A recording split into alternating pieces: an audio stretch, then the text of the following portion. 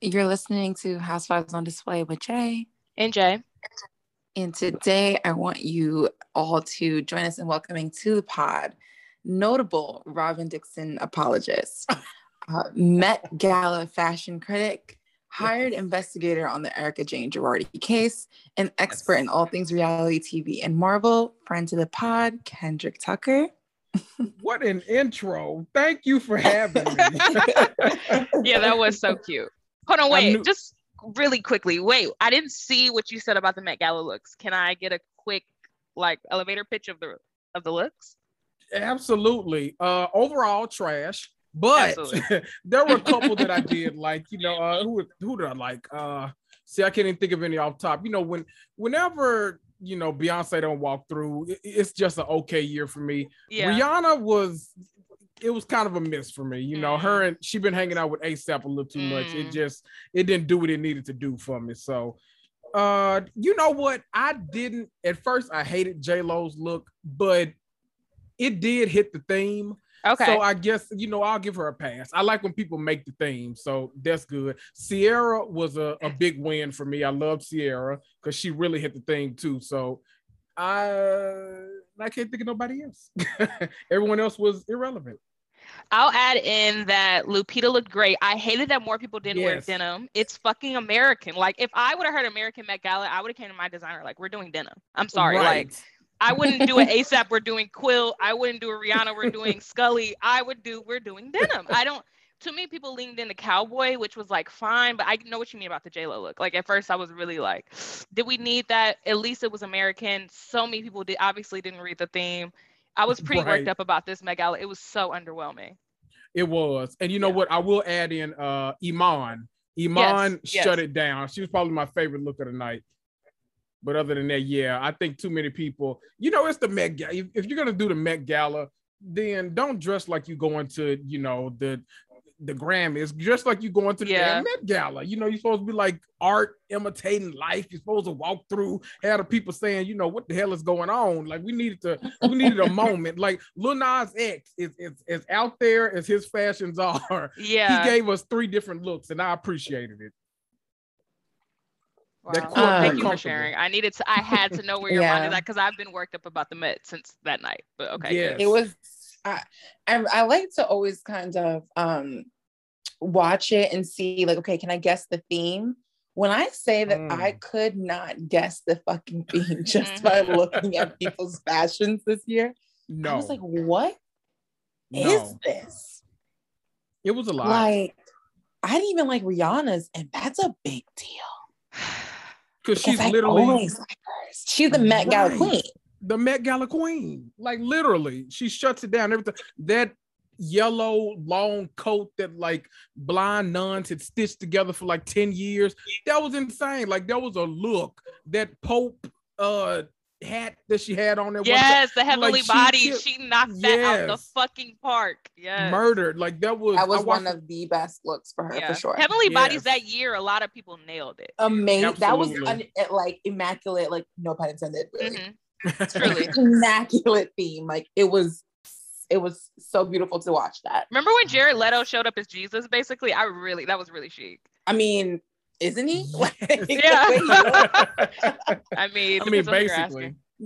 And so I wondered, was the Met Gala so kind of lackluster just because of the fashions, or was it so lackluster because I think, are we as people like kind of over it, like us regulars?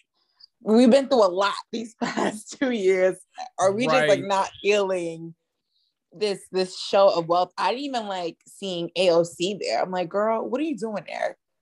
In this dress talking about tax rich. I'm like, but you hobnobbing with her. I'm like, okay, girl. That dress was about regular as hell with that little paint on the bag. I was so somebody irritated. Called it Chick-fil-A font, and I'll never get over it. Oh my, it was big, like one, the 100 emoji. It was big, that energy. It was very much so. It looked last minute. Like, it just looked slapped on. She's like, fuck, I didn't meet the theme. Threw it on. That's like when your friend invites you to a Halloween party at the last minute. You're like, damn, ears? What I got around here? Right. Hey, girl, let me get these rabbit ears and come on. So you invited me, man. Let's go. Ugh. Wow. Yeah, sorry to throw you off. I just had to ask that, Jay. No, that was great because you know what? It needed to be talked about because it was quite horrendous this season. But yeah, it was. Yes. You know. Either dumb down the theme so it's easy for these people to understand, which I don't know how much more dumbed down it could be. I don't know, but let's figure it out. Or you need to get these outfits approved. Like who, you know what I mean? Like I feel like back in the day, it was like you're either on it or not. Now it's like they'll let these little TikTokers come on. Doesn't seem like outfits are approved, whatever design. I'm like, it's sloppy. Yeah. I'm over these little TikTokers. I am, child. This is not a real job. People getting like, you can get like 1 million followers on TikTok overnight. You post one funny video and you're like the most successful TikToker. You know, it's like YouTube and Twitter / Vine like combined. The way it goes so viral with just one like video. And you don't even require half the amount of work that you do with, say, like a YouTube video. Yeah. So I know these YouTubers are sick in the head because I'm like, because if I was doing YouTube for years, putting in all that work with editing and such, building a fan base, getting all of that. Right. These little talkers come in, do that one little arm movement and shimmy, and that's it. Right. Go along with the craze, and you got 1 million followers. Yeah. I'm probably hating because I feel like everybody on TikTok I feel like you got to be like ridiculously attractive to do TikTok, and then they're just like automatically 5 million followers. It's like, you know what? Screw y'all. Just screw you. I'm over here doing the ugly man's battle, and y'all are up there getting paid to be cute. Like, fuck y'all. Fighting the good fight over here. Meanwhile, right. Damn it. Dummies are just easily getting on there. All they have to do is do one challenge or like one. It doesn't even have to be funny. One breakout video. Like, right.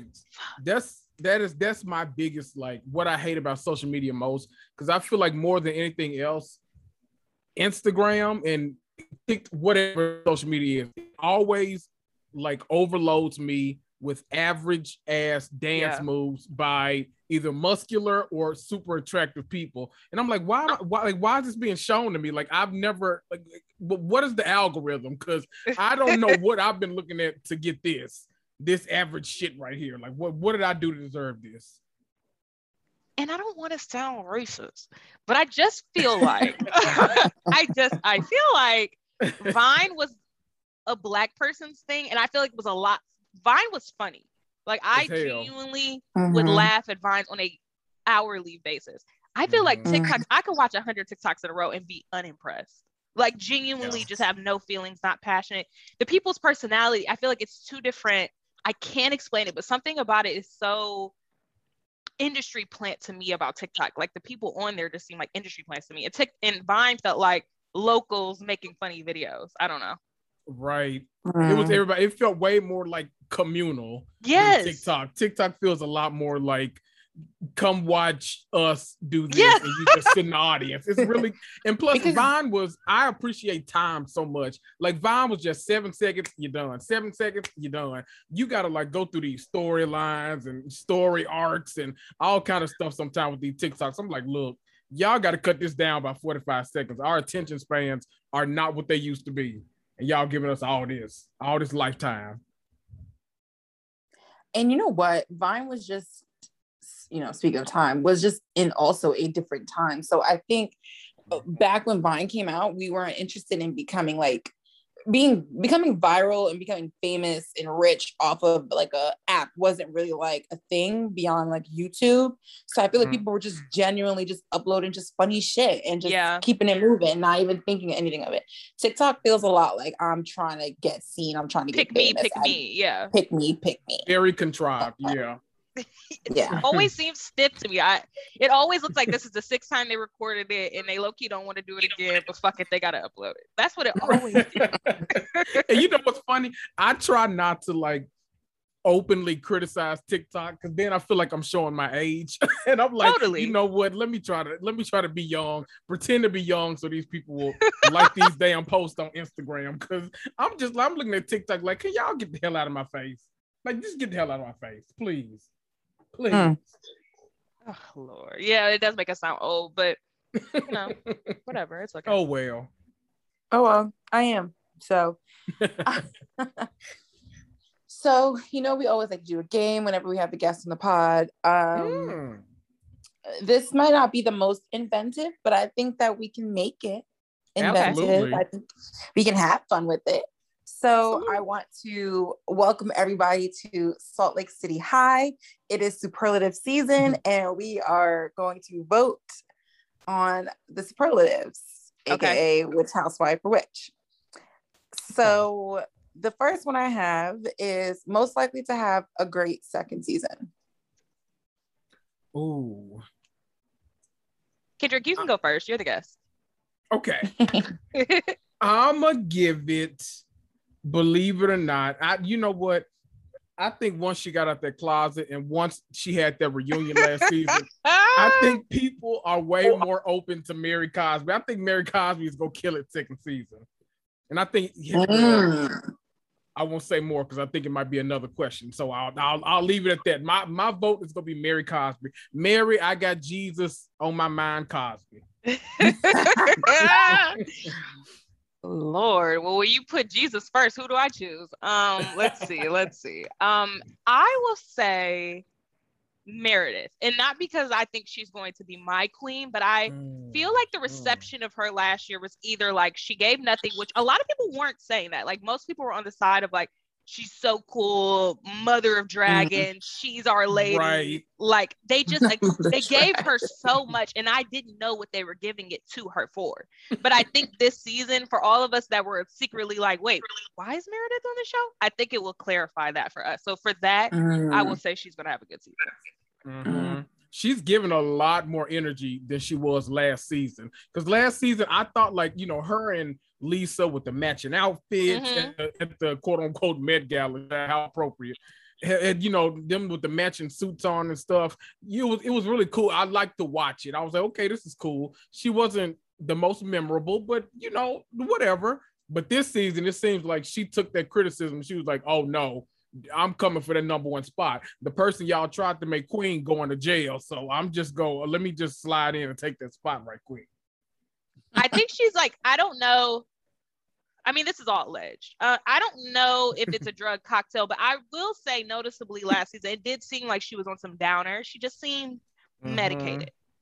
And it seems like this season, either she completely stopped taking the meds or she's taking some uppers to counter the downers, if you feel me.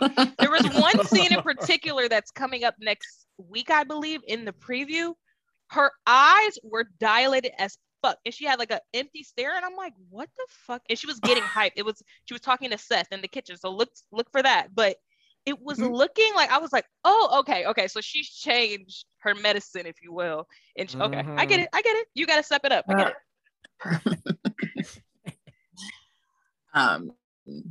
Okay. So next I have best dressed. Ooh, I caused a little controversy on that. Okay, let me clarify. Okay, I have never said that Mary Cosby was the best dressed. Lord. I just said I don't think she's as bad, Like, I get it. Okay, I'm from the South, and she dresses like a first lady to me. Like when you told me that Mary, if you just threw Mary at me, I'd be like, Lord, what the hell she got on? But when you say this is Mary, she the first lady at a church, I'm like, oh, okay, sister, kind of sharp. Okay, it froze a little bit, so I won't give her that title, but I'll probably give it to probably the friends, either Lisa or Meredith, maybe. Whitney does good, good makeup and all that kind of stuff, but I don't know. I never really remember what she wears, and I feel like Lisa and Meredith kind of, I don't know, they counteract each other a lot on purpose, and I kind of like that. A little Tia Tamera energy. Okay. So the twins, you chose the twins. Okay. The twins, yes. I'll choose Jen. And again, my reasoning is maybe I don't love her outfits the most, but I will say she has an impressive closet. So I'm going to give her best dress because I think if she could piece things, if she simply brought a stylist in to put the outfits together, I think the pieces are there, the pairings may not be. So I would like to see, even in this like first episode, I was like I don't know, again, it's not about her surgery, but her face looked a little refreshed, her hair looked done a little bit better, the clothes looked a little more ironed. She just looked a little more put together. So I'm gonna give it to her. Iron, child. Okay. All right. Most likely to have a major fight this season. Oh, I think that's an easy one. I think I'm gonna get that one to Jen. I'm sure she's gonna be swinging like Erika Jayne at every chance she gets. So I'm gonna give it to her. It's gonna be a difference though, because I think a lot of people are still, for some odd reason, they confused about where Erika stands on a lot of stuff. They're confused about, well, maybe she didn't know, maybe she did, I don't know. But I think Jen loves the attention. Jen wants to be a housewife more than anything else in life. Like if Sharrieff told her either you choose me in our marriage or the housewives, I think she would have to give it a lot of thought, because she don't want to turn down being on the housewives. So I think that anybody that's willing to give it to her this season, she's gonna take it and she's gonna give it right back. Okay, who's gonna be duking it out? I'll give it to Lisa Barlow, because she met with Mary's a scene I'm truly on the edge of my seat for, when she meets with Mary's former congregation member. I believe there's no way there's not going to be a fight as a result of that. So that has to happen. And then also her avoiding Jen and the way she flips on Jen, it seems, I believe. In her and Meredith, I just think Lisa has a few irons in the fire, if you will. Yeah, that's a good point, because I think the scene they showed where they were when they were telling her that Lisa had met with this guy from the congregation or whatever, Mary went back to her natural hair. So I was like, oh shit, it's going down now. I don't know. These Salt Lake City housewives, for some reason, they try to Jen, when she about to get arrested, she had the braids, and Mary took, she got the, they talked about my natural hair last season, my wigs. So now she trying to freshen it up. She did have the pineapple going. I know exactly what scene you're talking about. I cannot wait. I'm so excited. And she looked darker in that scene, didn't she? She suddenly halted all bleaching treatments. She stopped her bleaching. Right. She stopped her bleach, got a tan, and she's currently using the Jergens tan extender lotion. Come on, Jergens. Come on, Jergens. She done whipped the wig off and threw some Equal Styler in it, and she said, right. Yeah, okay, man. And you know what? And that is proof that sometimes bullying works, okay? We got her to get her shit the fuck together. Put down the bleach and pick up the got-to-be hairspray and glue that wig on right. Yes, right. Get the flyaways. Get a nice little hard brush and get the got-to-be and smooth that shit down. Put some down. concealer on that part and let's see some scalp, honey, okay? Right. All right. Do you have a hot comb? All these questions. We had questions. She told us at the reunion that for some reason, I guess all year, her black hairstylist was unavailable. So I guess she available again now. So kudos to whoever is doing Mary's hair in Salt Lake City. Praise him. You are doing the Lord's work. Yeah. And he is. Okay, a couple more. Most likely to fade into the background this season. Ooh. I'm gonna give it, this might be unpopular opinion, I'm gonna give it to Heather. I think Heather she's so grounded sometimes, except with that ridiculous ass Watch What Happens Live appearance this week. I don't know what that was about, but other than that, I think she's so grounded that grounded people tend to get lost in the mess of a season like this. Like I don't know who you can relate it to on Beverly Hills, but when there's this much going on and you gotta, talk about somebody getting arrested and all like that, I think she's gonna be too focused on having Jen's back that everybody else gonna be coming for that lady and she not gonna know what the hell to do. So I think, she might go from fan favorite to not bottom of the totem pole, but she gonna be in that kind of worst place where it's just like real middle of the totem pole, like not polarizing at all. She might be a little hard one this season, which is an interesting thing because they're obviously like kind of painting her out to be, the HBIC because she's middle snowflake right now. Okay. All right. Jay?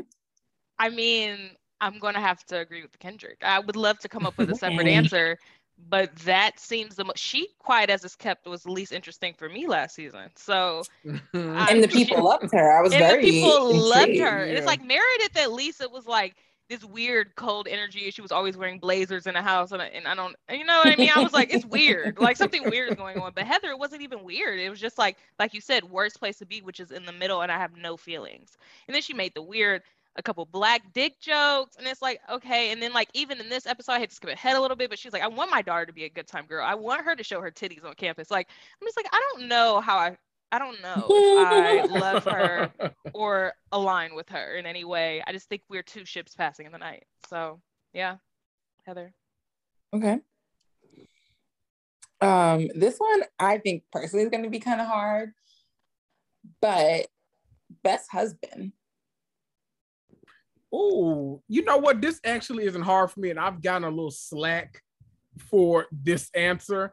I really like John Barlow, Lisa's husband. I feel like he's really grounded, great dad. You know, he's just, you know, I feel like I should say Sharrieff, but I don't know.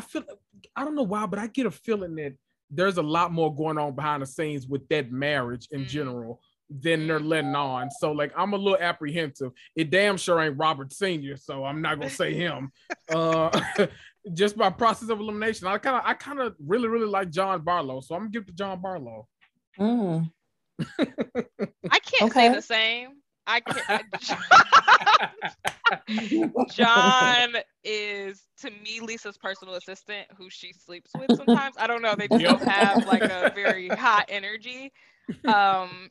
I'm gonna give it to this new lady, Jenny. Her and her husband. I mean, we don't really know what will come, but he seemed like a cool guy, just like a chiropractor who's just kind of chill. I don't know. I mean, later he says, "Why don't we have an open relationship?" Which I'm curious why he said that. So I don't know, but they seem to talk things out. At least he was telling her in a conversation versus like fucking some hoe and being like, I don't know. But we don't know the context. I don't know. Maybe I'm speaking out of turn, but he seems like he has potential to be cool. And the husbands on this show are so shitty that I can only hope he beats them all out. That's true. And you know what? I don't hate Seth Marks either. I don't either. Yeah, he was doing a lot of thirst trapping last year too on Instagram. So I'm not mad at Seth Marks. I'm really not mad at Seth Marks. And I don't hate him as much as Meredith seemed to hate her own husband last season. Yeah, she hated him. Yes, I was literally about to say he seemed like he takes a punching from her often. So yeah. All the husbands here just seem like punching bags. Something about him is so passive. Yeah. It's weird. Like even Sharrieff seems passive, and it's like, you're supposed to run the show, my man. She talks about you like your coach. Right. I wonder, do you think that it's because, do you think there are like power struggles at play in these relationships? Because when I think about Salt Lake City, it does seem like the wives are more so the breadwinners than the men are. So do you think that play maybe? Because, or maybe am I off? Because I guess Lisa and John own that company together. Maybe, I don't know. I think Meredith maybe does a little more than not a little more. You know what? I'm being shady, but I think she maybe makes a little more than him, but I don't even know that. I think he works, look, I'm all in this man business. I think he works for Overstock.com, and I think that's what brought him to Ohio. So look, I've been all in these people's business. His business. I thought you were just gonna say like, oh, he's a reseller, like they said. You said no. Actually, I went to his LinkedIn profile, and I can actually say confidently that he works for Overstock. I'm pretty confident in him. Man, look, I'll be all in these damn people's business. Let me stop. I need to get a hobby.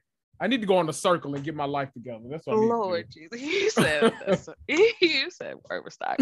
I don't, maybe it's something with their culture overall. I don't know, but the men on here just seem, even like Whitney's husband is supposed to be like, their dynamic basically is that she's the sugar baby and he's the sugar daddy. That's their vibe. Like, but even then he doesn't seem like he wields that much power. It seems like if Whitney said, we're moving to Maine tomorrow, he would be like, okay. Like it just weird. Not Maine. I had to choose somewhere obscure, and that's why I chose Maine. They too, that, you know what, I always kind of, I don't know. I feel like that marriage is a little weird too. Not because of like them together, but I always feel like there's such sexual tension between her and his sons. Has anybody else got, like, I don't know why, I just feel like they so close in age too, Shay, but it seems like, right, it's just like they all together and they talk and it seems like they really like her and they got all the same friends, so here it would make sense for them to date and not them dating their granddaddy, but you know, oh well. We need to talk about that later in that scene because honestly I have a whole like scenario in my head, so I feel you. It's on the show. Okay. I only have two more. Okay. So, I mean, I guess this kind of goes without saying now, but like most likely to have marriage problems was one of my other one. I think we gave it to all of them at this point. Literally any of them. Right. Is my answer. Yes. And then lastly, I just have most likely to backstab a friend this season. Oh. You know what? This might be a random turn that we're not expecting. I'm gonna say Jen. I think Jen maybe because I think she's gonna need to get the heat off of her a little bit. Like I think she's gonna love being in the spotlight, but then it's gonna get a little too deep, and so she gonna have to throw somebody else under the bus in order for her to get out from under the bus. So and then it's gonna be a whole thing. I don't know if it's gonna be. It's not gonna be Heather because Heather is Team Jen till she die apparently nowadays. So maybe either Lisa or I don't know, throw Meredith or Jenny under the bus. I don't know, but I feel like Jen is gonna pull some stunts this season. Some stunts. Okay.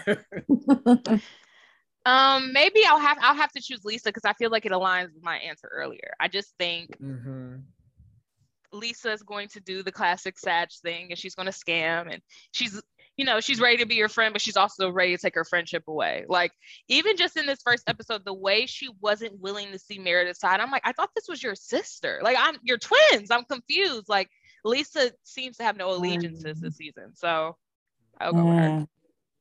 Okay. And I think that's it. We will send it off to the yearbook office and we'll see who wins. But I will like to say that nobody voted for Whitney for anything. So what does that mean?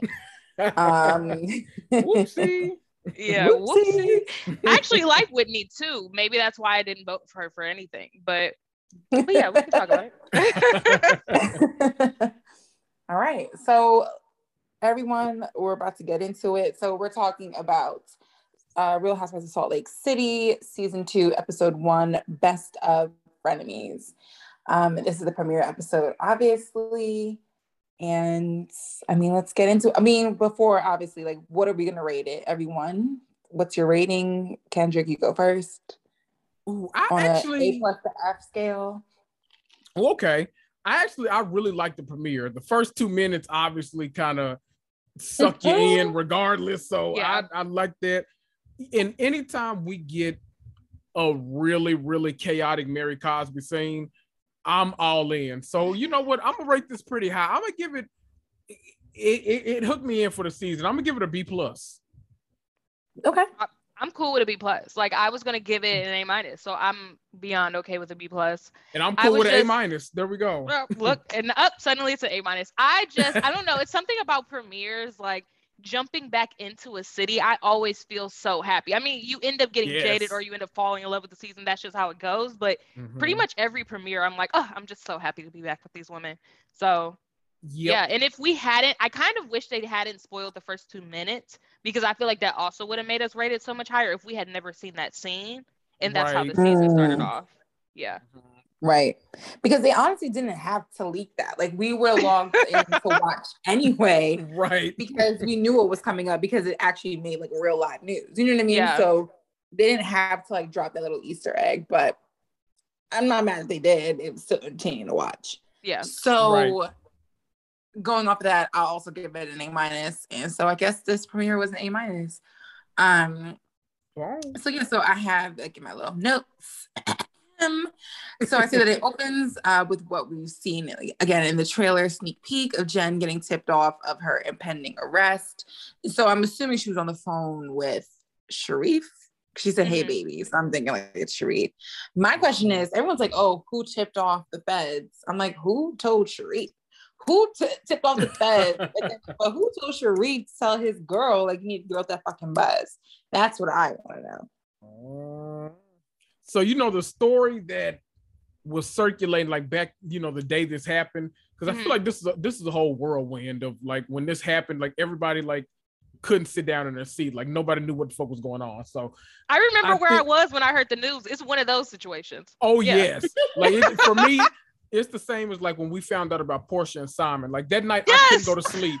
I could not go to sleep that night. Like I was like, I'm like, what is happening? Because you know I go so hard for Portia. I'm like, no, she's just kidding, y'all. She's just kidding. This is okay. And so you had to stay up for the PR statement. You had to release the next morning. I get it. It was too much. But I think that what they said was that they came to the house first. Sharif was there, and then I don't know if he told them where she was or what happened, but they came there. I don't know if they called Bravo or what, but they came there, and then he tipped her off that they were coming. Somebody said that, you know what, it was a lot of lies that they don't, because someone else said that she jumped in the back of a trunk and got drove somewhere. So I don't know. I don't know what happened. Not a lot of lies. I was willing to believe anything at the time. But I also love with the idea of go ahead, babe. I was gonna say I love the idea of her jumping into a trunk. Like it's really do or die. Like, I need to cross the fucking border. Like I need to get out of here. It's giving Narcos of the Wire or something. And I love it. I was obsessed with whoever it was that was ready to pick her up. It's like, okay, whatever, Sharif got the tip off. He called her. Who was waiting in the wings to come swoop her up, like, and just drive her out? It reminded me of, I've been watching Real Housewives of New Jersey season 2, and if you remember that scene where Kim G said Danielle had a fake and square tit, when Danielle ran outside her car, someone was coming, that guy Danny, just to pick her up in that moment. Like not a second delay. Ubers don't even come that fast, and you're paying these people. How do you have Kim and Croy? It's giving Kim and Croy. Yes. Just having like someone in the bushes waiting for the moment to hop in the car.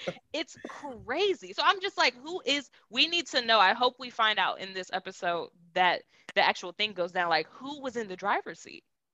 Oh, yes. No, because Croy really used to just sit there. Wow, that's crazy. Croy used to really just be outside. What was he doing when he was out? Just chilling? Like, I want to know what these people do when they're outside, in the ignition, ready to go, like wasting gas, don't give a fuck, ready to go at a moment's notice. Right. OMG. Wow.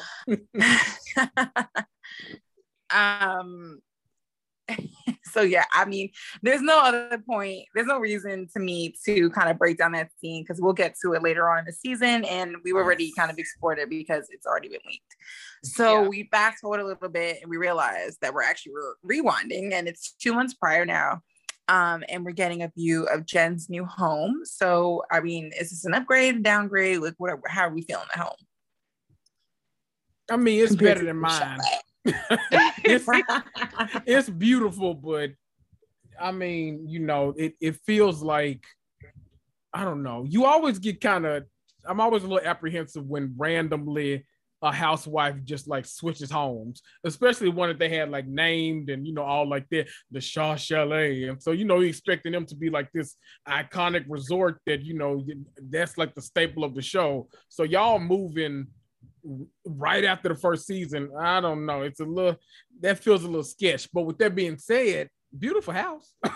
Beautiful home. It would be like LVP moving into Villa Rosa for 1 season. Like, that's so ridiculous. If it really is your house. Like, girl, who got these swans? Who's taking these swans? And the ponies in a bag. Right. It is cuter than the other chalet. I like it because it's smaller. That other house just felt like you could, like, it echoed. Like, it just felt so empty. And at least this house is like approachably big. But I did like that she said that the lease at the Shaw Chalet came to an end. And I was like, you know what? I'm very glad you said lease. I'm really, really, really glad you said it. So she just leased another. Pretty much.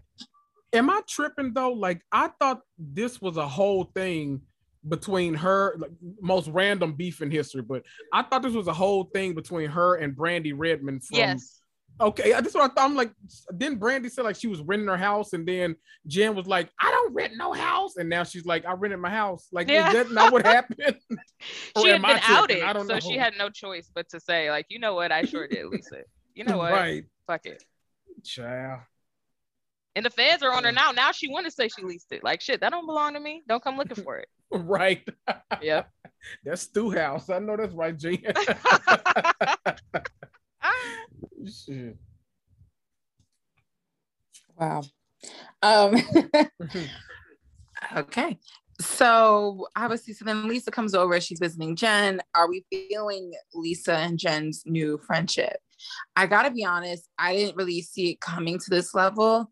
But I guess it kind of really started on the reunion. Like, they were kind of like friends already, tighter than I thought that they were. I'm with Meredith in that. Like, I didn't know that they were that close all of a sudden. And so they seem to have taken it into this new season now. Do you like it? Do you feel like it's genuine? Do you feel like I mean, Jay's already said that she thinks Lisa's going to be a backstabber this season, so maybe you don't think it's genuine. But... Yeah, I don't have to give my 2 cents. I'm curious to hear what you have to say, Kendrick. You know what? It feels like both of them at the reunion were on their last leg with the entire group, so it's giving me. I don't. It's giving me Wendy and Karen vibes. I don't know. Like, you. They feel right. It's the friendship scraps. Yeah. They feel they're like both the runts of the litter right now, and so you know, they're just keeping an eye on each other, basically. Exactly. Also, just to liken it to BH, it's a Garcelle Sutton. It just seems like a a friendship of convenience. Like, look, we at the bottom here. You want to be friends? Yeah. Right.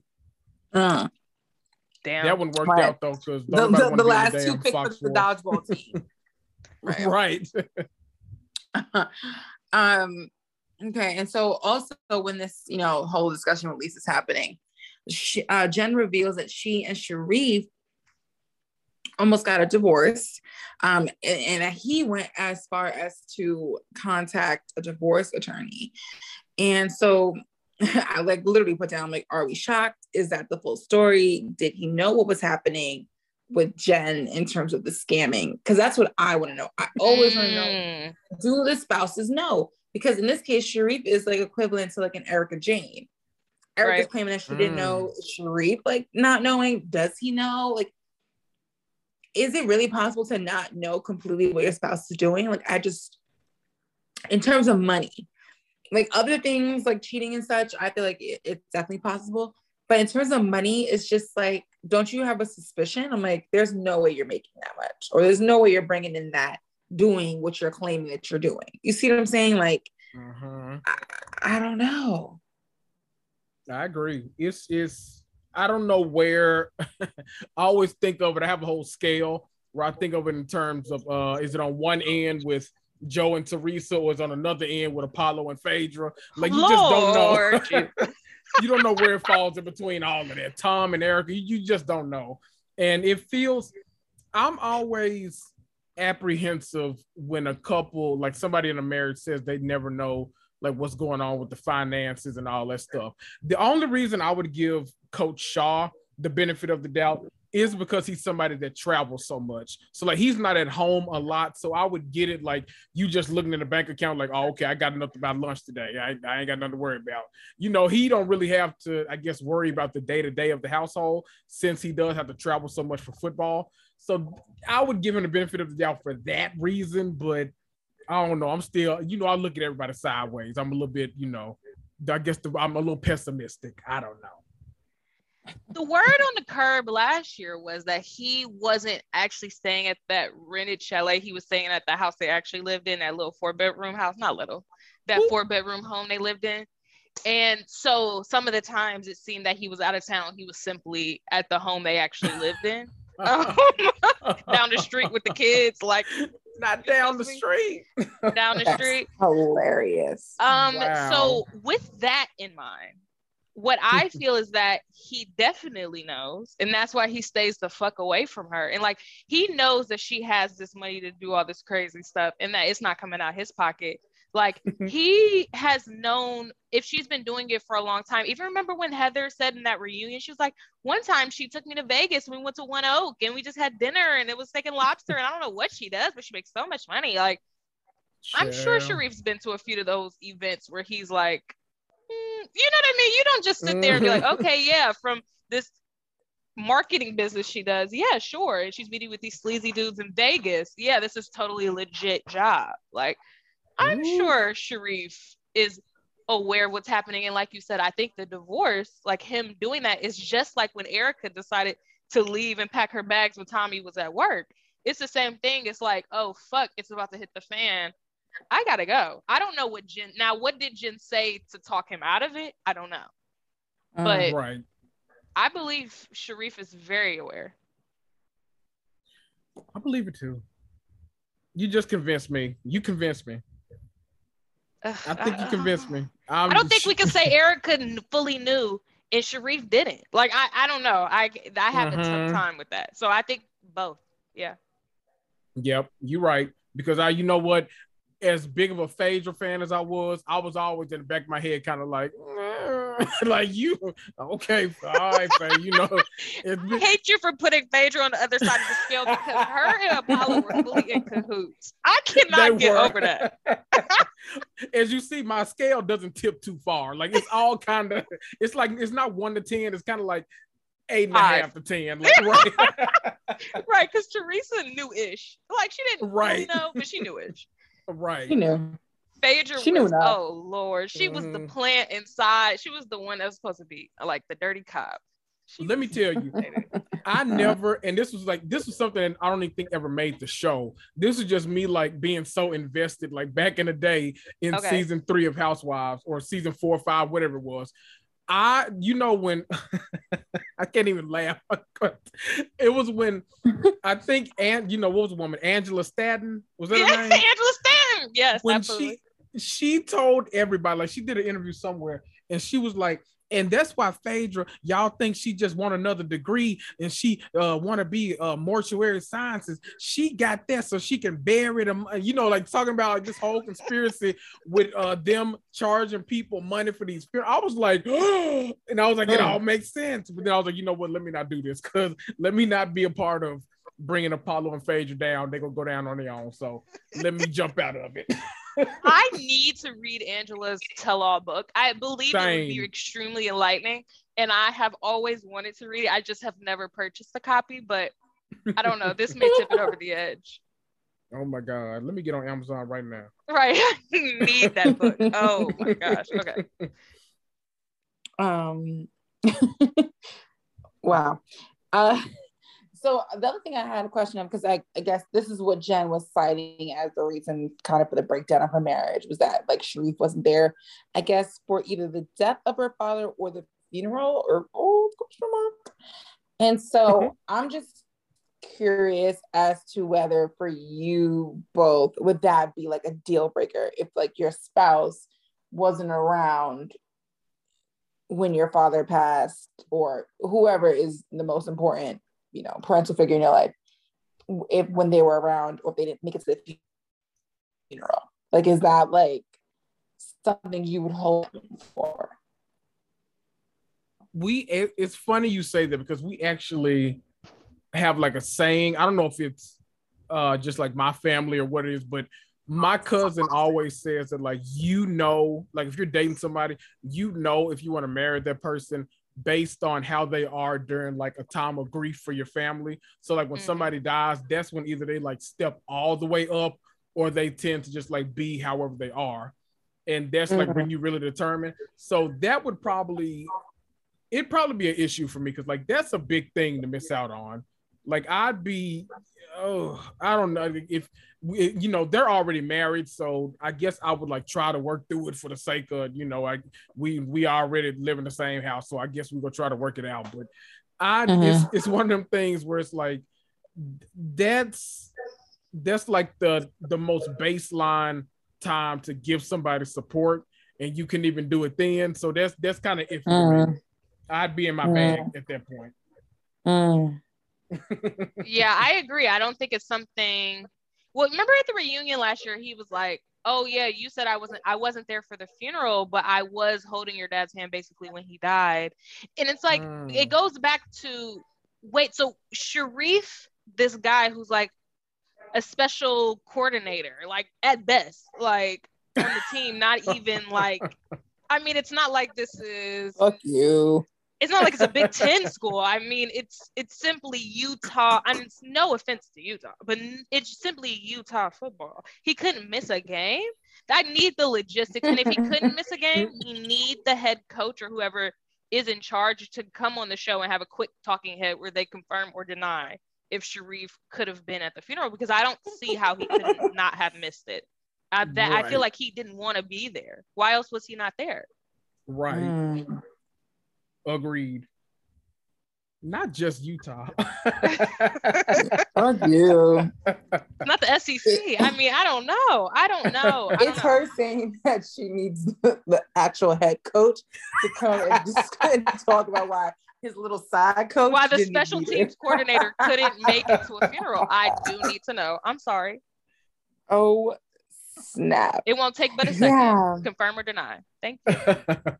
He could zoom in or something. Right.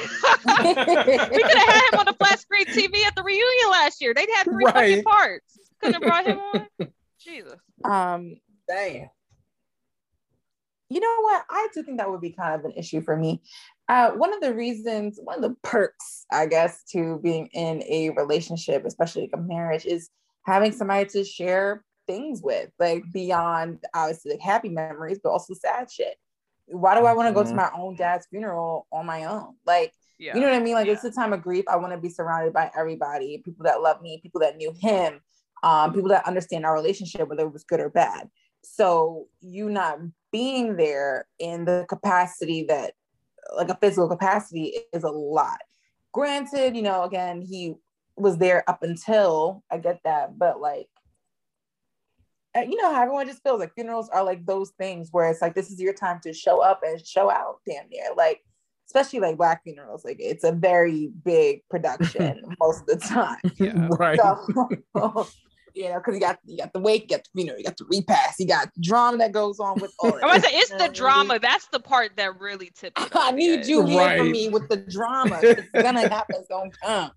So you not being there for some fucking football game? Do we even remember that game? Who were you like fighting? And I said fighting, child. Who were you playing against? If this was not the game for you to get in the Rose Bowl, I don't understand why you couldn't miss it. Championship game? Did y'all even fucking win? If y'all didn't even fucking win, then I'm definitely upset. Right. Right. So I kind of get Jen's side on that. Now, do I feel like she probably handled it the best? No, because clearly it doesn't seem like handling shit well is her strong suit. But I do feel like I think we can give her some grace with that. I feel like I would also be resentful. Mm-hmm. And then another component that I feel like seems to be like a big thing in their relationship is that she converted her religion for him. And so I'm wondering, like, is that like a thing for you two? Also, like, would you convert your religion for somebody you're like seriously dating? Like, maybe not for like, you know, a regular date, but something that you see that you can possibly be in a long-term partnership with or marry. Like, could you see yourself converting a religion? We'd have to be like, we had to been like married for 5 or 10 years before we even had that conversation. That's a lot. Like, I need to know if you my forever before I do that. Like, that's because I feel like that's a big conversation. Like, that's one that's like, it's finances and it's religion. Like, those two things got to be in balance. So you feel you gotta already be married before you do that. Yeah, I'm definitely not going to somebody. If I go through all that and then I get left high and dry at the altar, oh, you and your God got to talk to me. You're like in a temple, like doing a traditional Jewish wedding, and like you get left at the altar. And it's just me up there looking dumb. I didn't pay for all this food, looking crazy. With a yarmulke on, looking crazy. Right. He is standing at the temple, child. Going to the chapel and we... okay. God. So that's a funny image. Okay. I mean, Jay, do you feel the same? Like, or I'm in a weird place with religion where like I went through a phase where I was like, religion, like, what is that? Fuck that. Organized religion. I can't believe people believe that.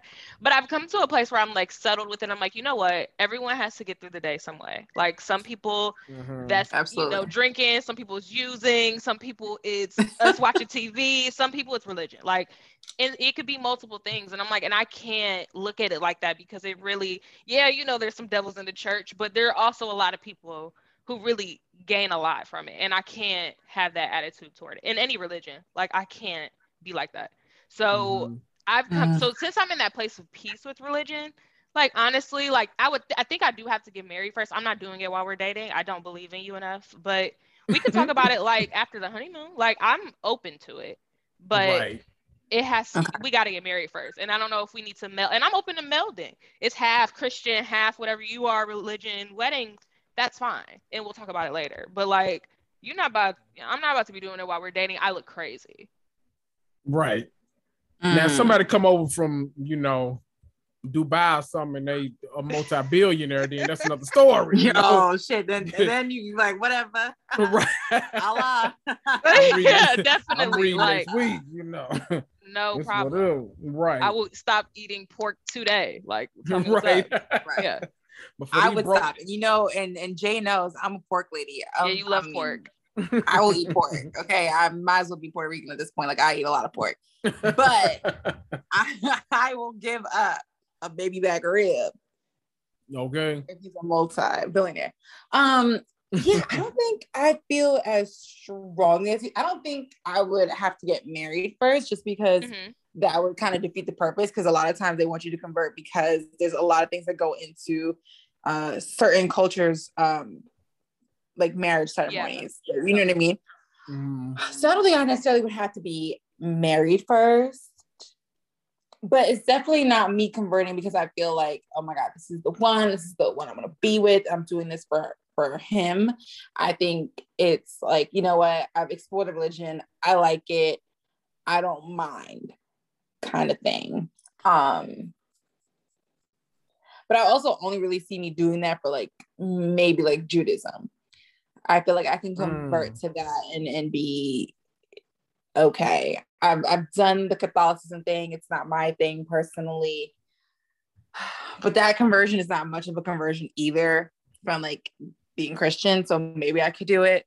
Do I have to go to church? Can I go to my own church? Do I have to go to Catholic church? As Jenny alludes later on in this episode, like the sit, kneel, stand, it gets real tiring after a while. And yeah, but I don't know. I guess I could. But the problem is that does it build resentment later? Do you feel like, okay, I did all this for you and like you couldn't even come to my father's funeral? Like, you know what I mean? Right. Because I was just gonna say this whole hypothetical kind of got me in my feelings. Because now, like, I'm going through the motions in my head. I'm like, now wait a minute, why couldn't you convert for me? Like, why the conversation got to be, do I want to convert for you? Why you can't convert for me? And see, now we argue. Now we caught up the engagement. Say it again, babe. I was saying now we can caught up the engagement. It's a lot. A lot goes through my head. It's Yeah. You're not called the engagement job. Why you imagining your breakup? Yeah, that's all you see with this scenario is your relationship ending in shambles. Like I see it always going bad. It's bad. So, I mean, I guess it's that Scorpio moon for real is popping out. Right. It's okay. You want death on your relationship. I get it. But that in and of itself is the answer. He's already trying to break this relationship the fuck up. He's right. With. That's why I say, like, why can't we have a 50-50 wedding where we do some like chic new way of a wedding and we meld our stuff? Why does it have to be 100 that way or 100 that way?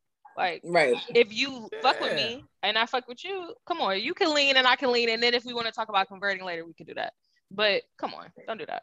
Boom. So, like I said, as I was watching, those questions came to my head because those are really big issues. It's, again, like what Kendrick was saying, like there's things you don't talk about. It's like being at dinner. You don't talk about politics, you don't talk about religion. And here it is, this guy that's basically making her change like a lot of those things. And so, yeah, I think that would build up some resentment. And I think it just came out to play for her. So fast forwarding a little bit, they're still, talking, whatever. And I mean like Jen and Lisa. And so Lisa says that the Jen versus Meredith issue is the same as Lisa versus like Whitney and Heather. Do you guys agree on that? Like, is it the same level? Because she's saying that this is like hypocrisy, that Meredith is mad at her about being friends with Jen because she allows Meredith to be friends with Whitney and Heather. This whole Lisa versus Heather and Whitney thing is confusing to me. Like, I never understood what the real like crux of it was. Like, is it just that they're saying Lisa looks down on them, or is it really about being a good time girl? Like, I don't get what I get Meredith versus Jen. Like, I know you feel like she's constantly talking about your child online. Like, I get that. That's a tangible kind of thing I can dissect. I still don't really know. It feels like Lisa, Heather, and Whitney can just sit in a room and iron this shit out. Like, I don't know. But I mean, I guess Jen and Meredith could too, but they not sure. Who the hell knows? It's like not the same, but it kind of is. I don't know. I just feel like it's not the same, but it is if we break it down to the most bare bones part of it, which is you both have an issue with a woman and you want me to side with you. So I think they should be able to see each other's perspective, which is kind of what I was saying earlier. I think it's weird that they can't see each other's perspective on it. Again, they both kind of need to bend on it, but it's a weird argument to me.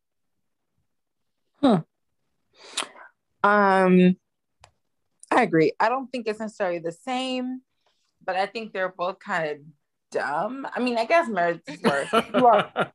Because you are talking about my child. Like, you know what I mean? Like, stop doing that, especially with something as sensitive as sexuality.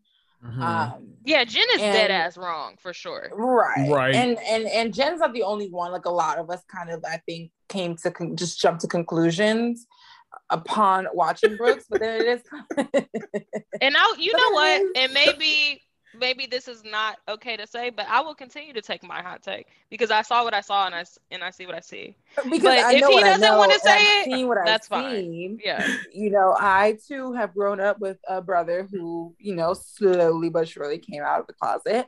And it is a journey. They have to go through that on their own. However, you know, not that Brooks is giving us much to refute here, but it is true that he has not said anything himself, at least out loud, like on TV, and he doesn't necessarily need to. But it is kind of fucked up that Jen, you're claiming to be this family friend, and you're out here liking tweets saying that I'm a twink. Like, you can't do that. Like, a privileged twink at that.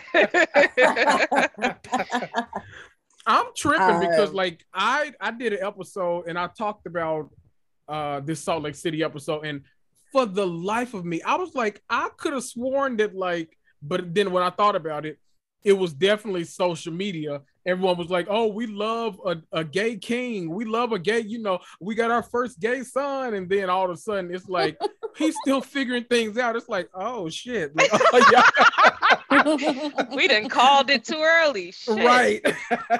Give it to like season 5 or 6. You know, he'll figure it out by then.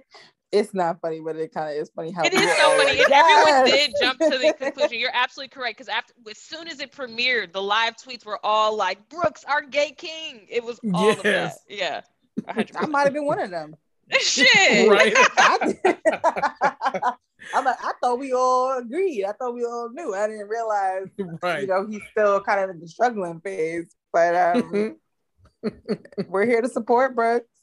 And you know what else? It might have been Jen Shah's fault too, because she's on, you know, she was all on Watch What Happens Live and on the show talking about he's never seen a vagina before anyway. And so I thought, I was like, oh, well, you know, that makes sense, I guess, you know, Gold Star. So I don't know.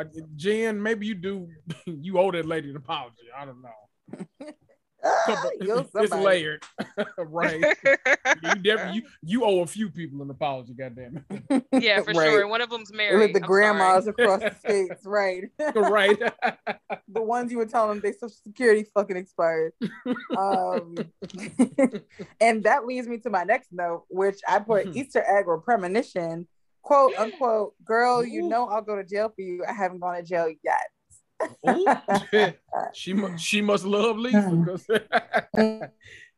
you had it there, clink clink. I mean, that's all I was like, is she trolling us? Does she know what's Right. coming? Tell Why Jen is she don't doing drop this? the soap. Clink, clink. She had to know. She has to be trolling. She's had to have known that they were Mm-hmm. on her back. Right. It's 2 months before. It's not that. And again, the feds have been investigating her for years. 2 months before, shit is A hot. decade. You know it's hot. Yeah. Hell yeah. Wow. Mm. Oh yeah, she knew that the block was hot. She knew. Yeah. She knew. I mean, and you know, when you're in this business, you gotta know. It's only a matter of time. Like, quite honestly, she got away with it for a long time. Right. You know when somebody go kick the door in. Yeah, Right. for sure. You And that's how definitely the sleep feds with be one eye fucking open. with you. They be collecting. They'll collect evidence for years, and you'll be like, "Oh, I'm good. I'm good. I'm getting away with it. I'm good. I'm good." Right. And then you're not good. You start to see some of your corner boys. For 10 fucking years is a long ass time. A That's a long long time. fucking time to be scamming and no one says anything. Same thing with Mr. Girardi. You were scamming for Right. years. That's the scam. He's a scam king. Because he is spam. No, he's the Bernie Madoff of law. Like, Oh, you yes. where you quite literally screwed hundreds of people Oh, yes. who were already screwed to begin with. Theoretically, I mean, they're losing, you know, spouses, they're losing children, they're losing all sorts of things. And you say, you know what? I'm gonna make their life even more fucking miserable. I'm gonna make them go through this whole court process and then not give them anything for it. That sounds about right. And then pull the coup defense and act like you didn't remember what you was doing 40 years ago. Man, get out of here. And then call my motherfucking line talking about, hey, it's Tom. I know you're don't be so, why are you so sorry? I'm a good guy. I'm a good guy. You know how that would annoy me? I'm surprised somebody came and tried to shoot his ass up already. Right. Well, somebody did. They done broke into that man's house, and now Eric is telling some tale. And he had to fight him, child. Wait, just a quick side note about that. She said that he had to fight them, but then she said he had no interaction with them, and that the stress of it simply triggered his glaucoma. And I'm like, wait, what? Did they stab him in the eye, or was it his glaucoma? Right. And quite honestly, putting on my nurse hat, that's not what triggers glaucoma. Okay, not the stress of a burglar coming into your home. Okay, right. Like the minute they come in, like everything goes fuzzy. Like everything automatic, all the pressure automatically shoots to your eyes. Doubt it.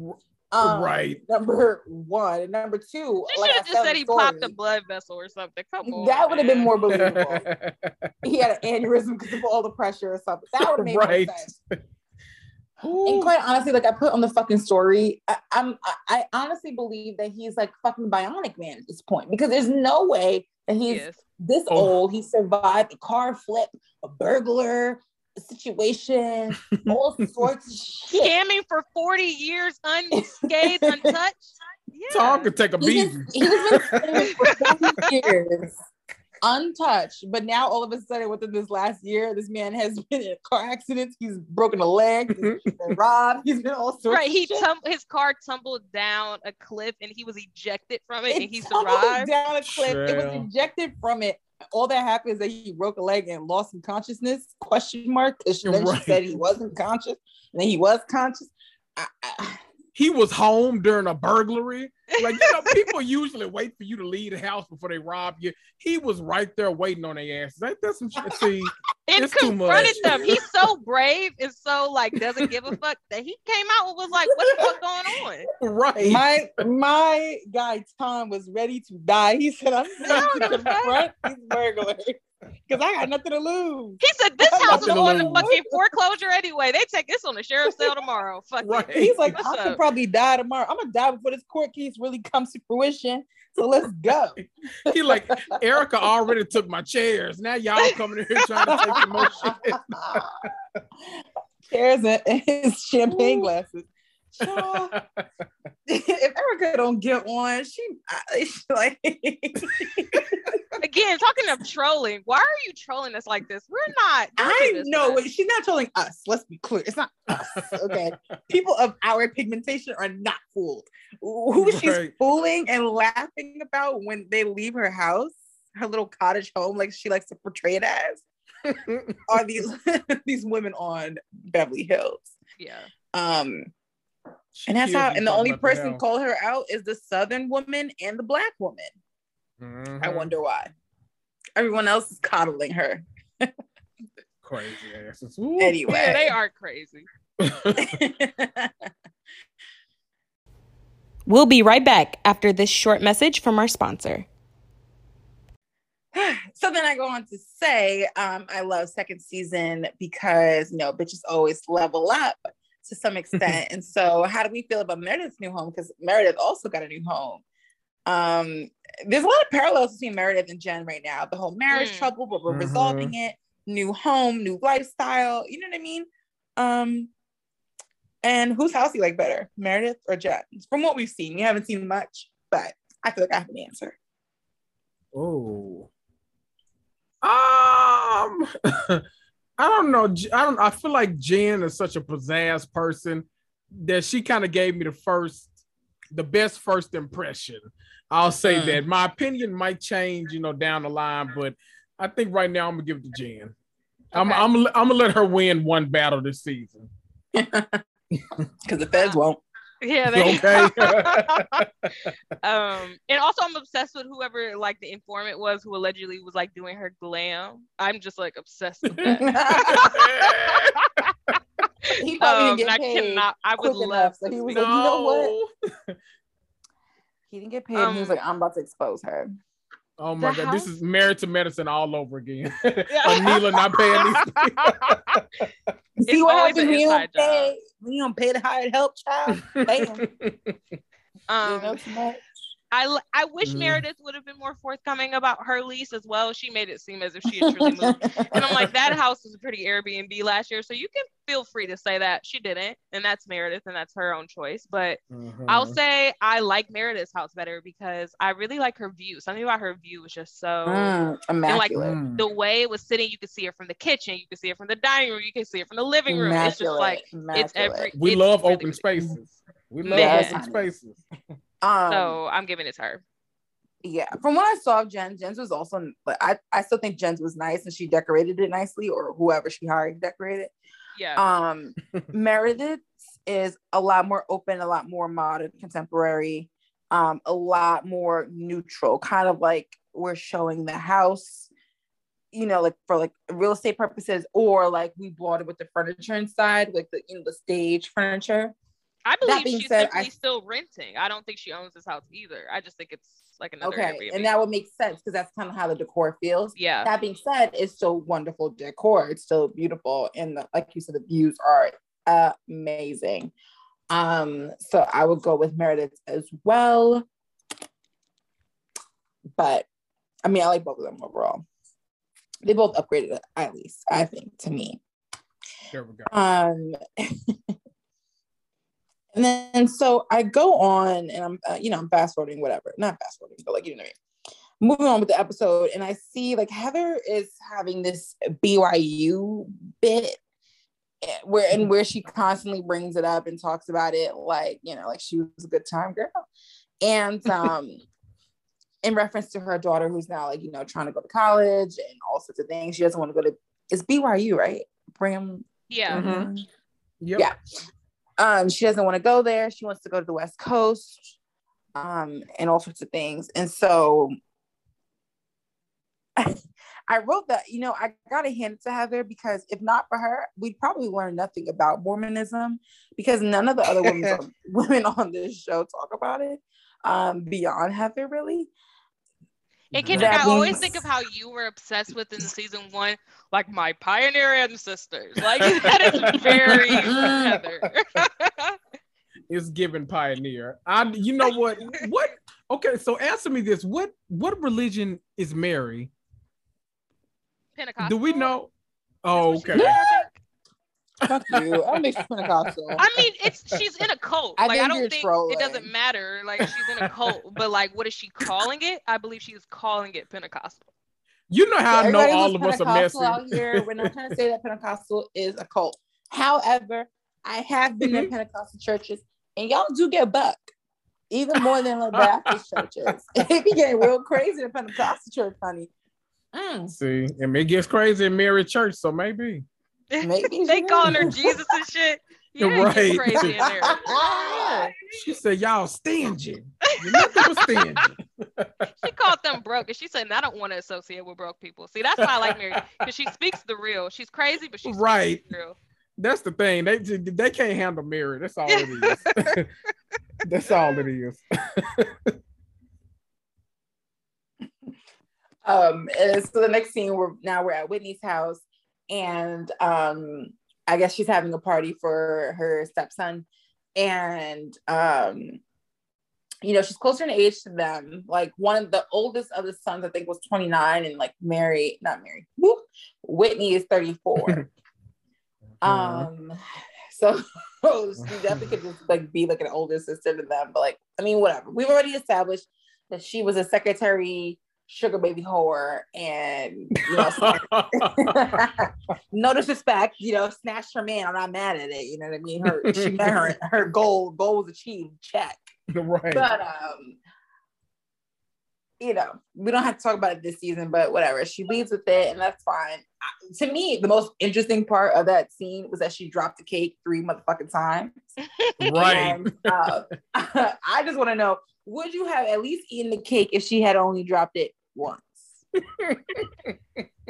You know what? Yeah. In that once dropped cake. I think so, because when it first dropped, it still had its shape. And it's like, if we just, get some of the excess off the top, if I get to the core, I think I can still eat this thing. But once it started getting misshapen and the candles start folding in on themselves, I was out. She didn't obey the 5-second rule. Like it was, she left it on the floor too long. I was like, damn. Had she was like looking at it in disbelief for too long. Right. And what killed me is how you knew she was obviously drunk by this point. When she picked it up the second time, she proceeded to hold it the same way and hold the same amount of stuff in her hand. I was like, baby girl, it ain't worked the first time. Why you think it's gonna work this time? Like, right. The way they showed every frame of that, because you could see the accident about to happen. Like you see the cake leaning and her bending down, and you're like, fuck, it's not gonna make it. Really, I don't know why it was so interesting to watch. It just was interesting to watch. That whole party. May I go on an aside about that whole event? I'm sorry. I felt like there was so much there. I don't know what. It was a lot happening. It was like the bubble bath aspect of it was like this foam the party. Bubble bath jacuzzi. Mm-hmm. That was shocking to me. And then like she had her huge jugs out. Like, she just got those fresh tits before the reunion last year, and the knockers are out, and she answers the door to her peers, which are also her stepsons. She's like, hey guys, like her peers. It felt like the beginning of a porn, and she felt like she was gonna fuck, like stepmom fucks 3 sons, like like it was giving brazzers. It was very brazzers. And I was like, what is happening here? And then like also like a cuckold scene, because I think her husband would be jacking off in the corner. It just was all too much for me. Like I think he likes it. Like he was like kind of watching it, like getting aroused, like probably when like she's like, oh yeah, like they're friends, or like friends I went to high school with. He is so turned on by that, and he like grips her neck at night when they're fucking, like, oh yeah, you fucked that guy that came in earlier, yeah, you fucked him. Like I think it's a whole dynamic. I do. It is. He's like, yeah, you class of 05. And then remember she said that she got married in her prom dress, like all of that. I think it's like a part of their dynamic. He likes like. Well, I mean, yeah, he's the older woman. She's a young girl. Old man, young woman. Like, it's one of those type of tropes. He's like, let me know how young you are. Like, he wants you like acting 18 at all times, barely legal type shit. Like, yeah. Yeah, I can see it. That's just what I saw. Family ties. Yeah. Very family ties kind of porn. Like she might have accidentally blown one of the sons when they were in high school, and like the dad knows, and he doesn't care. Like he thinks it's kind of cool.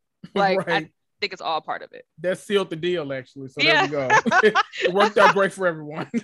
Yeah, he needed a woman who would fuck one of his sons. So yeah, he loves it. Right. I mean, it happens in real life. Allegedly, that's what happened with like Diddy and one of his sons, Justin. Justin's the one that's a whore. Yeah, I think they have both like slept with the same girl at some point.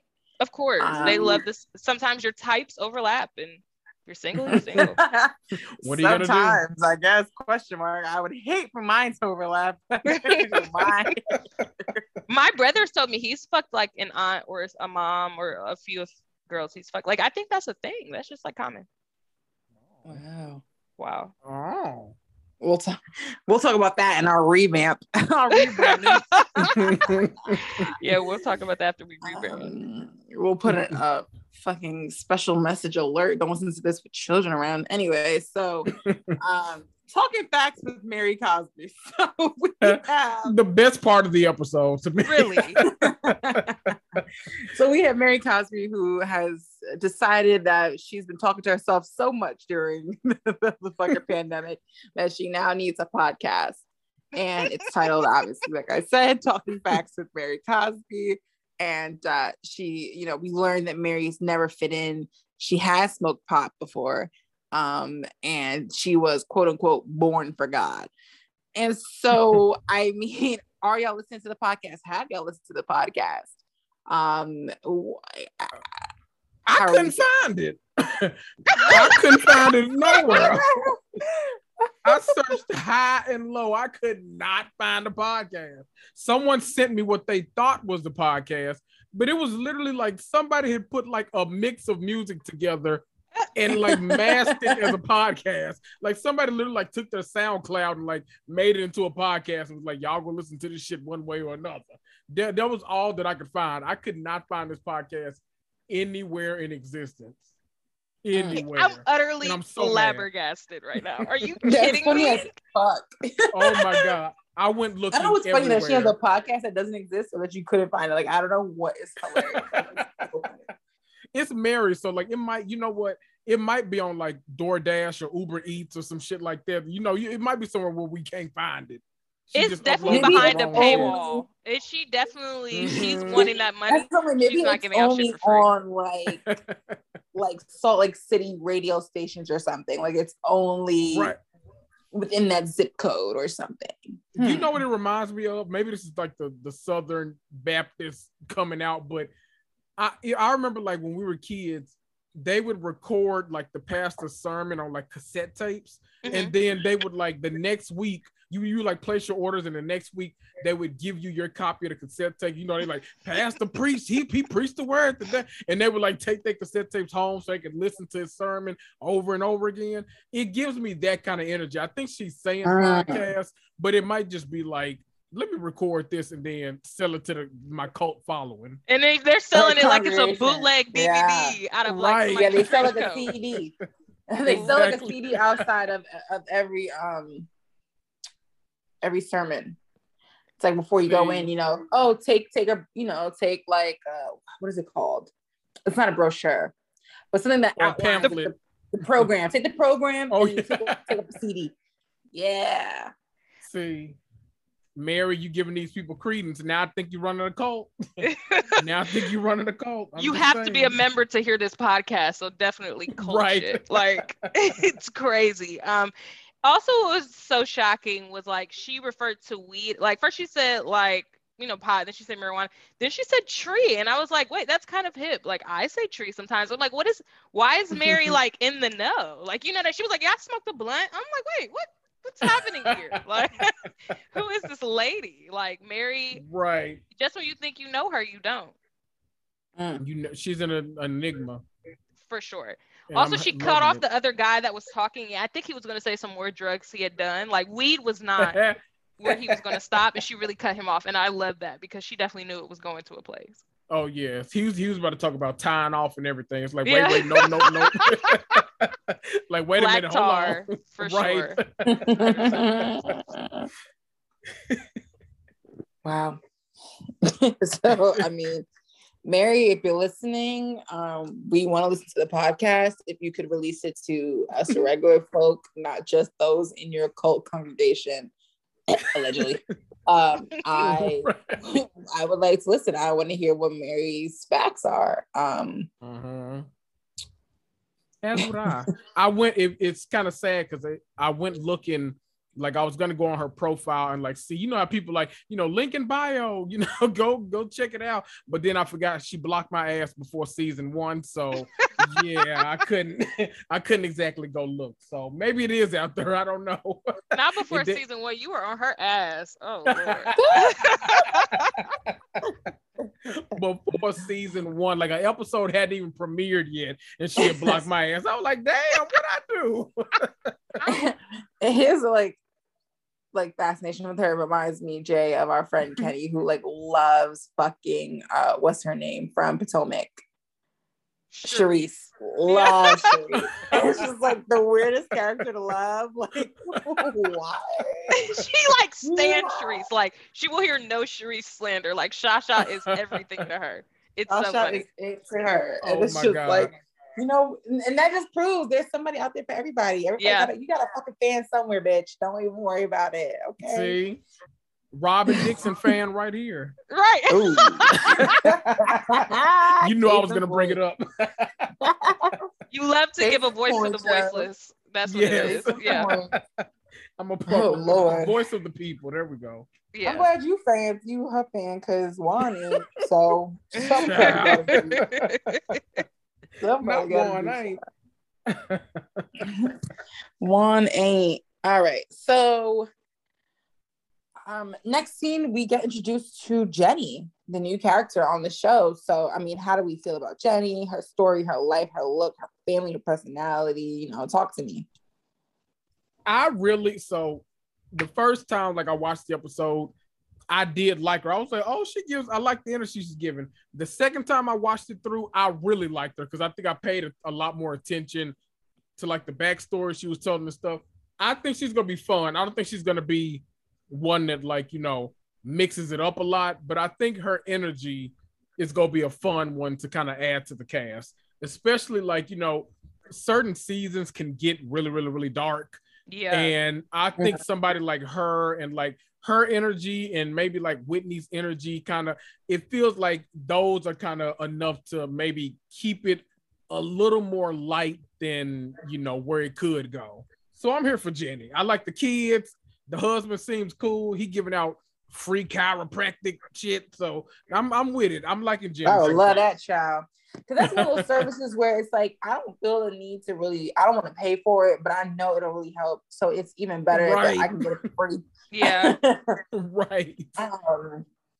I do agree with her seeming to be a little bit more light and like kind of like jokey. And I think you can even tell with how she was talking about her story, which wasn't really, you know, very light or jokey. Yeah.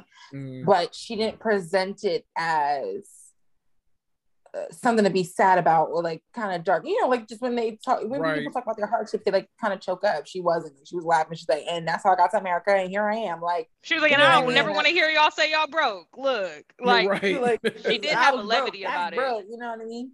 And not to say that like either kind of expression is wrong or right. You know, it is what it is. How you felt about your experiences, how you feel.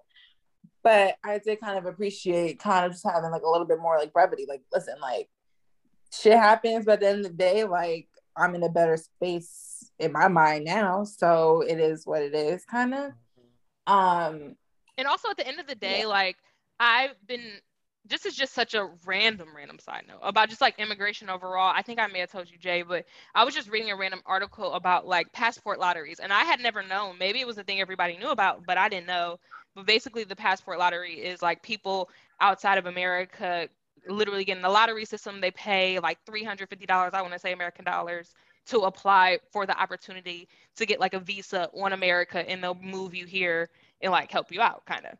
So apparently during COVID, like that hasn't been a thing because they've been having, obviously everything's backed up. So they don't have people approving the people who won the lottery basically.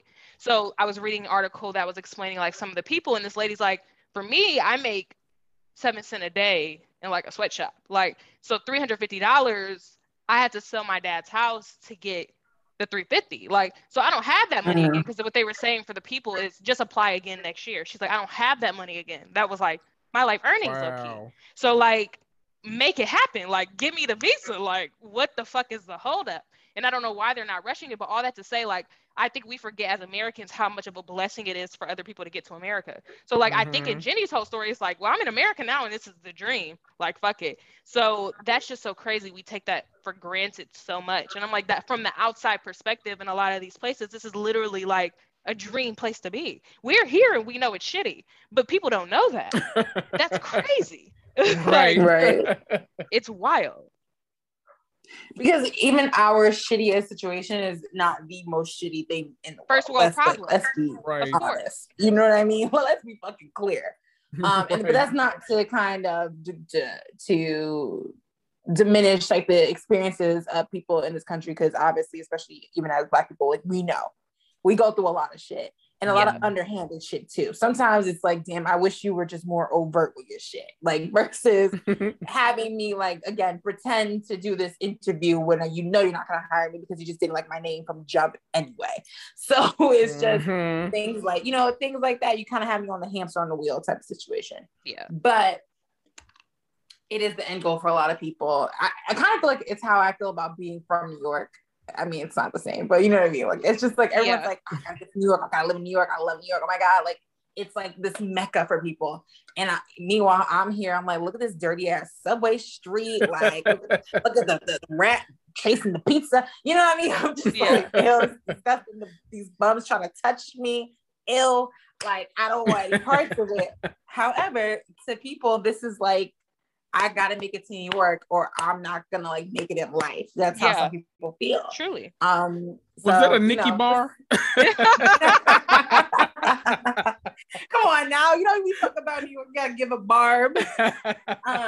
Bitch talk slick. I'ma have to terminate her. Yeah, I heard it. What voice is a bum trying to touch me? So, she was ahead of her time. Now we all have wet wipes in our bag. So Nikki predicted COVID? Anyway.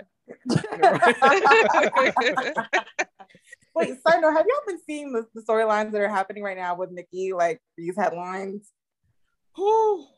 I don't know if I have. Please enlighten me. Okay, so basically she went on this whole like Twitter rant talking about, because it all started from the Met Gala, because the Met Gala, you couldn't go if you weren't vaccinated, basically, right? Okay. And so other celebrities that didn't show up, people were like, wow, did they not show up because they're not vaccinated? Question mark. And so Nikki was like, no, I didn't go because I told Anna, as in Anna Wintour.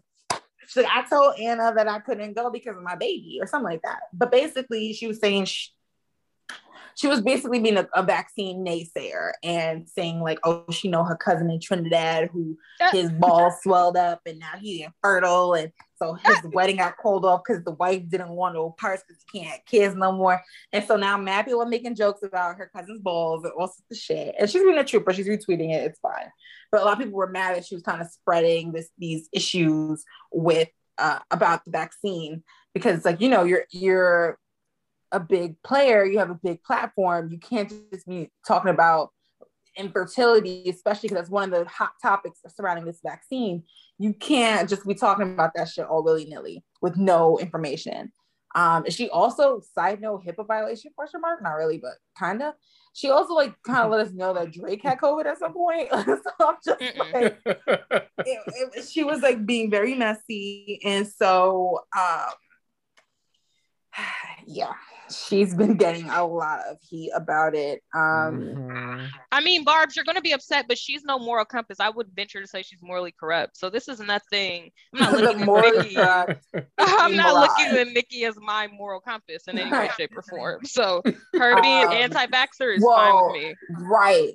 And more to that point of the morally corrupt, people were also saying like, oh, the only reason why the bitch is even talking about all this shit is because she was trying to distract from the headlines about her husband, who now has to go to court and faces up to 10 years in lifetime supervision because he failed to register as a sex offender when they moved to California. Oh, Lord. So they were saying like, she was trying to like throw people off of that headline and create some more drama for this one.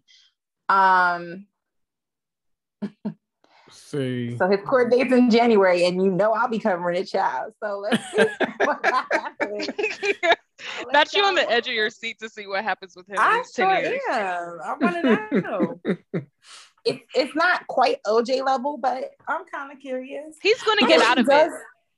Because she has money and access, so he could get out of it, but also he blatantly like ignored a rule. So are they gonna make an example out of him like Teresa Giudice, or are they gonna let go like OJ? I'm very curious. Very. I'm invested now. You convinced me. I need to know. Okay. Back to our wholesome TV show. So we're back at Jen's new chalet, and she's having a family dinner. And I'm like, so what I'm gathering is that Sharrieff is basically like the patriarch of this family, and they all refer to him as the head honcho, which is interesting because we just said earlier how we feel like all the men, all the husbands of this show are very like passive, right?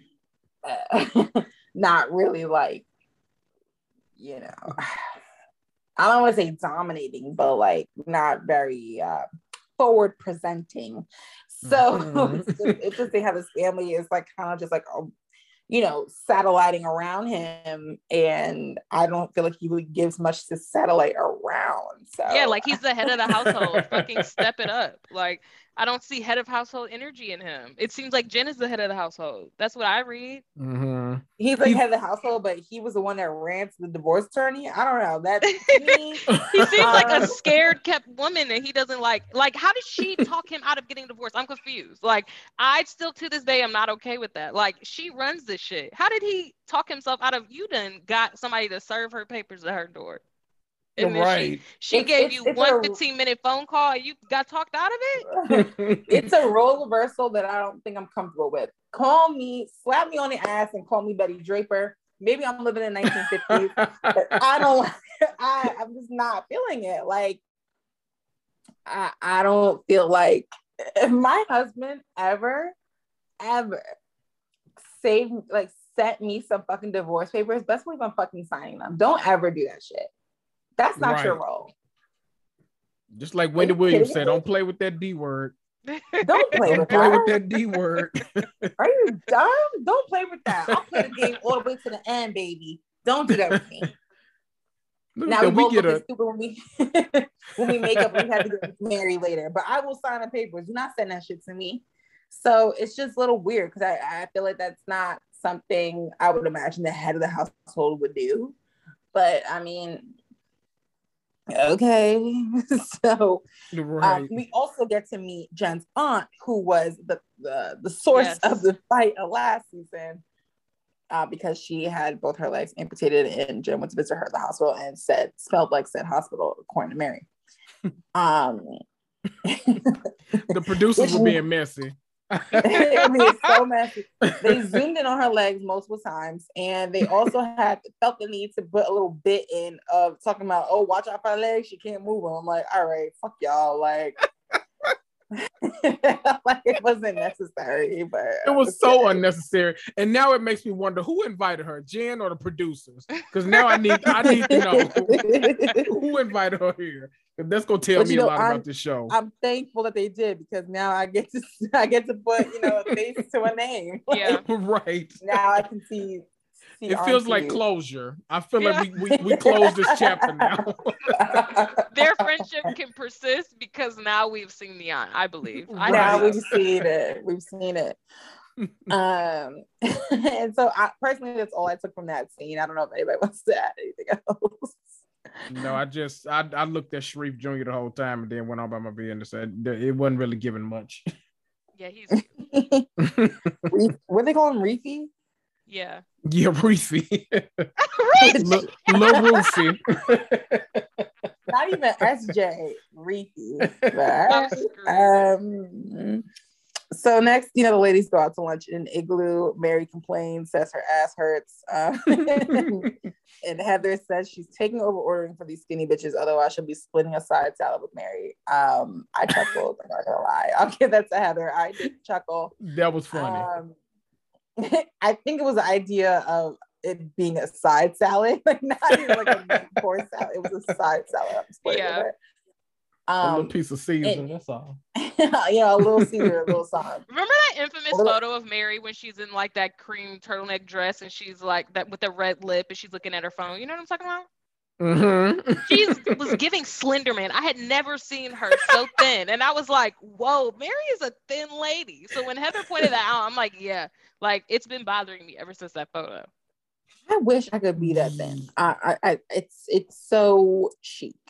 I wish I could eat a side salad and be like, yeah, I'm satiated. I'm good. I've never been that person, and I wish I was too. But know what? During something happened during this past year. I don't know if it's a pandemic or what, but I just felt like, because I was doing intermittent fasting during most of it, but I felt like I was just like, you know what? I'm kind of okay this size. I don't know if I want to go down. Like I'm okay. I just want to eat. I just want to eat. I'm like, I'm okay. So if it never happens for me, I'm okay. I don't need to be Michael B. Jordan. That's fine.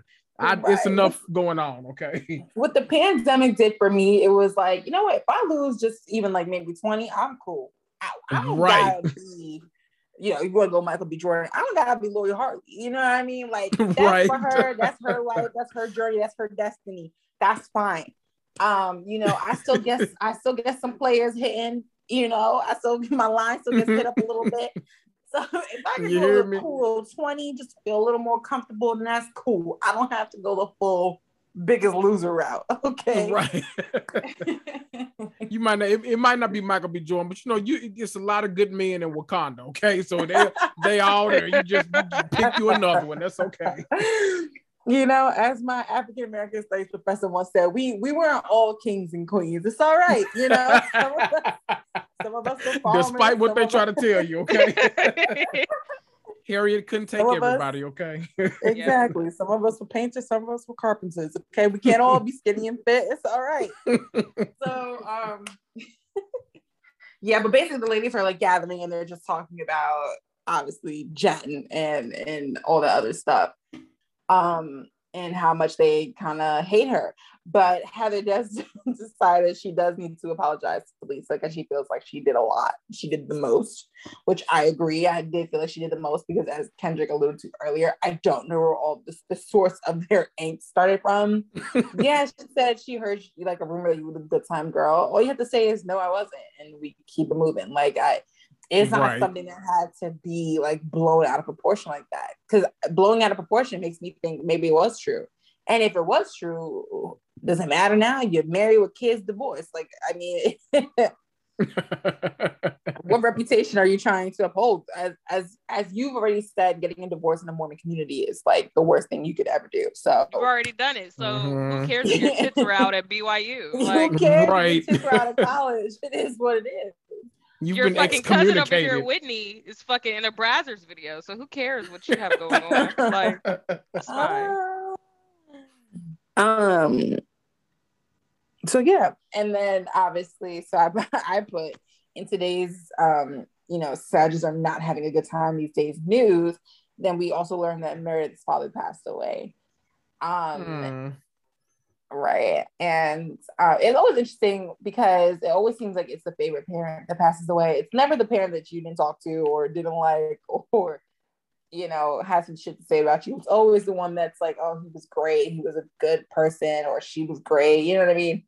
So that was just, a little touching moment. R.I.P. Greg. It's crazy that 3 of their dads died like that, back to back, like Mary's and Heather's and Meredith's. Like, that's so crazy. Right. I know. That made me scared as Whitney. So I'm like, damn. My dad next. Damn, we need a wellness check with him too. I wonder if we're gonna get an update. Right. We haven't gotten any updates. Oh yeah. He's the one with the problem. Yeah, he was on the run. Not on the run, but missing. On the run from himself, child. On the run from himself. What if he comes back with a new hairdo? I'd look really forward to that. I would love that. That haircut was crazy. He comes back with a buzz cut. Yeah, that would be really cool. You know what? Honestly, I would be concerned. I'm like, he's going through something. Something right. No, you'd be concerned if he comes back with the big chop. Then this when they want to start your life over. So you're like, okay, then. I feel like, or it's bleach blonde. Like either one, we know some shit is up. if somebody goes platinum blonde out of nowhere, they're going through something. I promise you that. Okay. Yeah, and then so Heather brings up one of her issues with Jen about that. Basically, Jen reposted something that alluded to or said that Heather was racist. And so I just want to know, are reposts endorsements, and is Heather a racist? Oh, housewives, reality stars, they kill me when they like, I didn't say it, but then you retweeted it. Like, just you saying it, basically. You endorsing it. Like, I was about to say, I don't repost shit that's not funny, but you know, every now and then somebody do some raggedy shit, and I'm like, you know what, let me support. But besides that, and that's called being a good person. Exactly, you know, that's a good friend. Not the petty retweet. Oh, Lord. Right. But we know, like, if I'm sitting there and I'm like, let's take like the Erica Jane like situation or something. If somebody puts a post on Instagram saying she's innocent, she didn't know anything, I believe her, yada yada yada, and if I repost that, most likely y'all are gonna think, oh, that's how Kendrick probably feels about this situation, as opposed to me putting out, I really feel, y'all know how the hell I really feel, but retweets, reposts, reshares, whatever social media you're on, is definitely, in my opinion, an endorsement of whatever that person is saying. Otherwise, you would have just looked at it and kept it moving. Mm-hmm. I can't help but continue to make these Roan season 2 deep cuts because since that's fresh top of mind, and it's always going to revolve around Danielle Staub. That's the thing. So, because of the characters, I mean, my absolute favorite. I'm sorry, but Danielle at the reunion, like, it was revealed that she had retweeted, and this is back when like Andy said, like, you twittered somebody. So apparently Danielle twittered someone, and they had this is really dark. They tweeted at her like, for my birthday, I would like Ashley Holmes to commit suicide, and recording with the camera and me watch it with Danielle Staub smoking cigarettes for my birthday. That would be so fun. Like, and Danielle retweeted it. Danielle retweeted it and then replied, I hope all your birthday wishes come true, right? So they confronted her about it, and they were like, you wish death on Ashley. She was like, he simply was in my phone. I do not know anything about him. I just support my followers. I'm like, Danielle, get the fuck out of here. You said, I hope all your birthday wishes come true. Bitch, that was a read. Come on. Right. And the only line was that I want her to commit suicide. Like, that you didn't have to like read further on in the tweet for that. Like, that was the first sentence. Like, right. You weren't like, you know what? Let me see where he's going with this. Let me just keep on reading. No, you knew that there was some shit when you started it. Let me just say, though, that reunion, hands down, like one of my favorite go-to rewatches. Like, you don't even have to like watch the season. You just watch the reunion and it gives you everything you need. They were on Danielle's ass like back pockets that whole reunion. And Danielle was just, I know why she didn't come back next season, because that was a good ass reunion. If people listening, or if one of y'all haven't watched it in a while, watch the reunion. That reunion gives from moment that Andy says go. That's a good ass reunion. And it's Danielle's whole, if she was not there, there would be nothing to talk about, down to her bringing her lesbian superstar Lori Michaels and having her in the dressing room during it. And when Teresa charged her, lesbian superstar Lori Michaels ran out. It was ready to protect Danielle. Like, down to that simple fact. Right. That reunion was Danielle's time to shine, and she shined. And I really enjoyed absolutely. it. Those Beverly Hills, I mean, not those New Jersey reunions used to give. Even 2 through 4 really were just like what you needed in life. Absolutely. That's why I say Old Jersey used to be my shit, because they weren't making shows like that, baby. They weren't. It was for us. It's what we need. Yeah, it was like that local Jersey mob type shit. Like, I love that. It was how passionate they were. It's like, these are not just co-workers to them. These are their neighbors. These are their friends. These are their cousins. These are their brothers. Like, it's deeper than like, I'll see you when we're filming and then I won't see you when filming's off. Like, right. No, this is like bloodline shit. Like, yo, your family came with my family from fucking Sicily, bro. Like, how you fucking crazy like this? Like, that's how it was. Like we can't just we're falling out and like losing out on generations that were friends. Like that's crazy. Right. That shit is, that was some good shit. Maybe these other shows need to take notes. I'm telling you.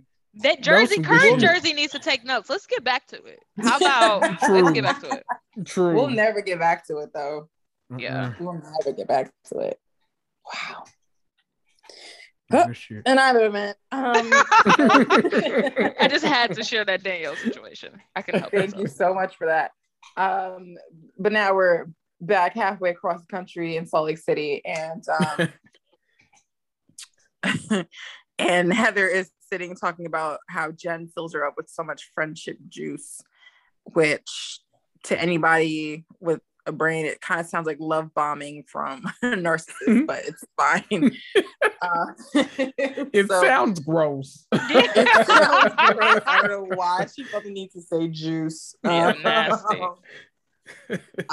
Juice is one of those words where it's only good when you're literally referring to juice. Otherwise, it sounds real crazy. Right. Real crazy.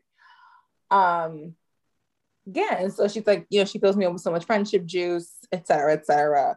And so I let her say what she wants or do what she wants because I'm bamboozled. Mary thinks it's disgusting. You know it's bad when Mary's the voice of reason.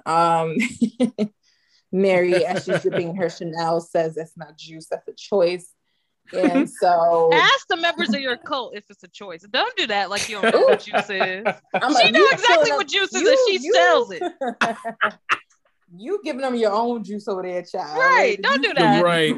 Jesus juice. Wait, is it juice? Kool-Aid? Which one? She's serving Kool-Aid, absolutely. Right, she calls that shit Kool-Aid, so she thinks it's different, but it's still right. the same concept, Miss Mary Lamb. I just got the point that her name is even Mary. Like, how ridiculous. You can't make this shit up. Like, a fictional novel would never do something so parallel. If I was an author, I would never make a character like Mary because I just wouldn't think that people would really believe that this is like a exactly. It'd be too unbelievable. Right. It's so unbelievable. Wow. Anyway. And then lastly, you know, we're at Meredith's house for her Shabbat dinner. Shabbat dinners seem to be a theme across the board for a lot of these shows lately. I got nervous because we barely survived. I said we barely survived Black Shabbat. Like I was nervous going into another Shabbat. I'm like, wait a minute, man. Give us a break. Like give us a year break before we do Shabbat again. I was like, maybe it's because of Black Shabbat. Maybe it's because I've been watching Shahs. So, you know, I got plenty of Shabbat dinners under my belt now. Maybe that's why I feel like I can convert to Judaism at this point because I'm like, I feel kind of Jewish now. I feel like I've kind of seen a lot of the things that go on. And so, you know, we have the privileged twink making the challah bread and everyone else, and they're joking like, okay, we're going to convert the Barlows back to Judaism. And so, I mean, how do we think the conversation with Meredith and Lisa went? Because it definitely did go a little to the left, kind of quickly. It felt like, have you ever seen like two people arguing, but it feels like one person is like a hell of a lot more calm than the other person is? Yeah. It felt like Meredith was on 10 and like Lisa was on like 3 at most. Like it was I don't know. It felt like that's how you know that like Lisa, this stuff between her, Whitney and Heather isn't as big as, you know, it's not as big of a situation. Like it's not consuming her life. It's not doing any of that. But this stuff with Meredith has her like hype the fuck up. Like every time you even mention Jen, like it's a problem. Like we're not talking about Jen.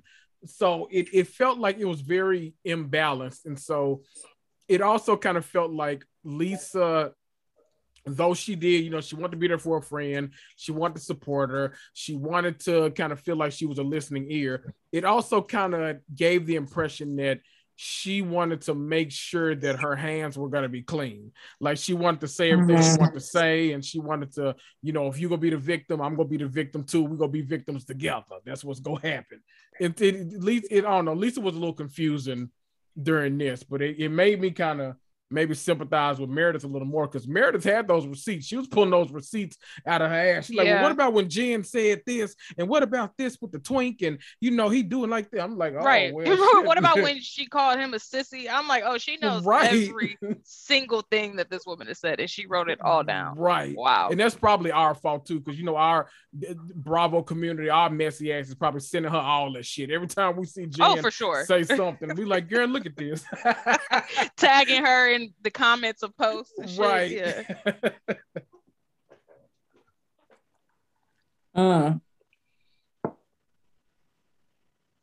Yeah. I don't know, man.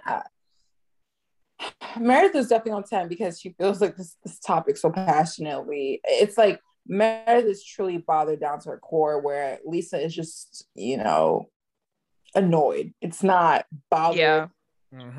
Because like somebody had said earlier, like they're not talking about Lisa's kid, they're talking about Lisa. And we're married. It's like they're talking about my kid, you know, they're talking about my son. Whether or not you think it's true or obvious doesn't mean that you should, as my friend, go around and discuss it. Now, me, who has no ties to the family at all and has no like, you know, loyalty to anybody, I can say what I want to say. But you know, I can see why you would be upset with Jen. That being said, I never felt like her and Jen were that much friends to begin with. I didn't really get those vibes. It felt very like we're friends of the show. So is it really a betrayal? I mean, like, you're friends of the show, like you were never that close to begin with. So I don't know. But anyway, they don't really I don't think they really came to any resolution. And then they continued on to have their little Shabbat dinner where nobody knew the words except for Chloe. And and you know, that's that. And so we come to next week and we'll see what happens. But do we feel like they'll get back together? Because I know, Jay, you were saying earlier, like they kind of you think Lisa's gonna betray a friendship, so you think she's kind of gonna go against Jen now, or something? I think it's like it'll be convenient timing, like as it's heating up and then she has to make a decision, Jen will then make the decision for her and get arrested, and so she doesn't have to choose really. She'll just go with Meredith. But I think, I don't see why her and Meredith should fall out. Like, seriously, like you said, it doesn't seem like her and Jen are friends off the show, but it seems like her and their families know each other, they're family friends. So I think their relationship is more something to say. But we know about these shows, people will fall out even if it's their sister. So it really means nothing. But I hope for the sake of them that Jen is left on the outskirts and they just settle it with Heather. It's not that big of a deal.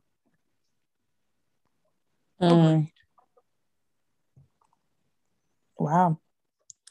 I mean, shit. And on that note, like,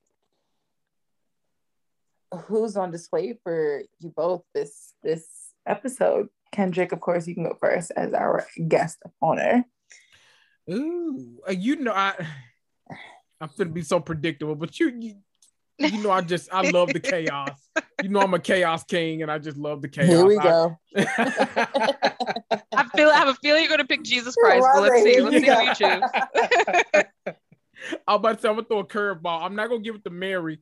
I'm going to give it to the man that was sitting on the opposite end of the table from her while they were filming, while they were recording that damn podcast. I'm going to give it to him because him smiling throughout that whole scene and agreeing with Mary and not, yes, the whole time. I was like, this is the creepiest, most chaotic shit that I want to watch over and over again. So they get my vote. Yeah, who were those? Were they members of the cult too? I could only assume. Who knows? If she brought them in from, like, if she outsourced these people, then that makes this scene even more, like, even greater. I don't know what the hell is going on. Wow. Okay, so you're picking Mary's podcasting partner. I will choose Whitney's stepsons, all three of them. Boom. That Shotsky, everyone in the Shotsky except Whitney. There we go. I'm with it. Wow. Who are you choosing? I'm a troll. But you know what? I'm gonna choose Jen's aunt and her legs because I feel like, as Kendrick said, we got a lot of closure from that.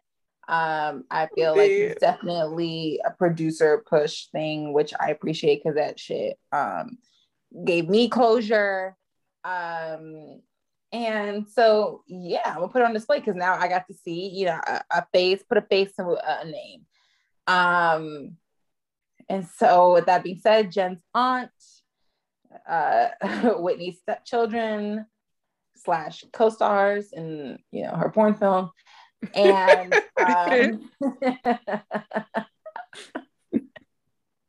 and Mary's podcast co-host. All of them are on display for us this beautiful evening. Curiously, nobody picked an actual housewife, but that's fine. The devil is in the details. It's the little things. Right. It really is. Right. All right. And I mean, is there anything else anyone wants to say? Any bring to the table? If not, Kendrick, go ahead and plug your socials. I'm assuming everyone knows you already anyway, but in case they don't. Oh, well, I want to say first, Mary, I hope I'm on your good side. I know you blocked me, but I hope I'm on your good side. I don't want you to send Jesus after me. I know he's on the main line, but please don't send him after me. Everybody, I'm Kendrick. I am the host of Reality and Comics 2. You can find me on every major platform. Follow me on Instagram at Reality Comics 2. That's TOO. If you use that link in the bio, you can find me on Apple, Spotify, iHeart. Even though Spotify is down the day we're recording this, which fucked up my download numbers, but that's okay.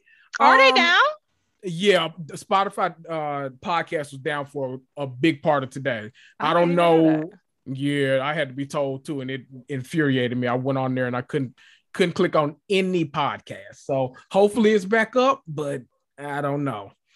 I'm act like I get 1 million downloads episode. Let me quit. You said they're fucking with your money, and you need that money now. Okay, I need it. It's my money. You do. Shoot.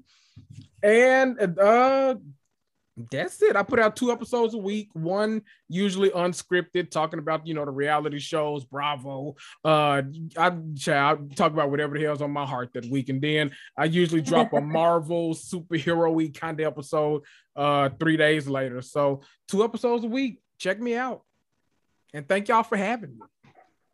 I mean, before we go, I have to just give you a quick shout out. I mean, you're here, and I tell you all the time, but you do amazing work. And like, thank you. We see you. We see you. And truly enjoyable. We see each other.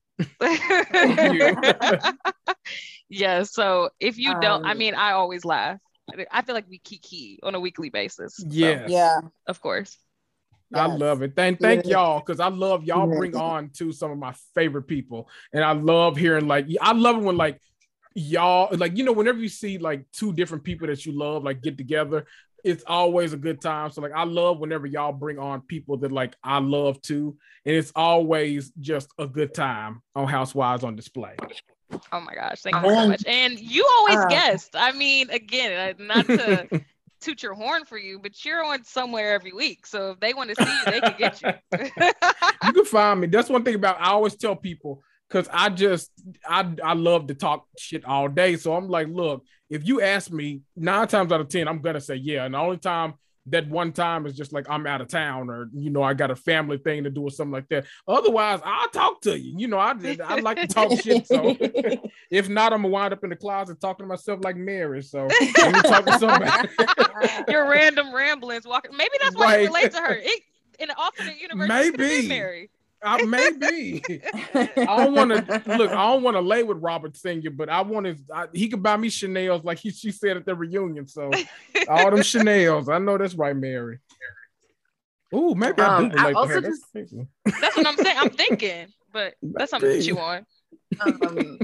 Also, on a completely unrelated side note, I also want to shout out Eugene from Problematic Pod. Love him. Problem ADDICT podcast, because I feel like he is also very supportive of us. He always shouts out our episodes, always listens in. We're also always chatting with him in the DMs. So go ahead and listen to his. He talks about shows that we don't even talk about, including Top Chef. He even covered Gossip Girl. He covers everything. He covers everything. Okay. I love it. Does he not have like the most calming voice on the planet? He like, really does. I love it. I tell him all the time when I listen to him, I'm just like, Eugene, you put me in like a mood to like do yoga, and my big ass ain't trying to do no damn yoga. So like that's a compliment. Looking thicky in some yoga pants, trying to do some yoga. Yeah, for sure. So go ahead and after this episode, after you hit up Kendrick, also make sure you put Eugene on your playlist. Now add him to the queue. Add him to the queue.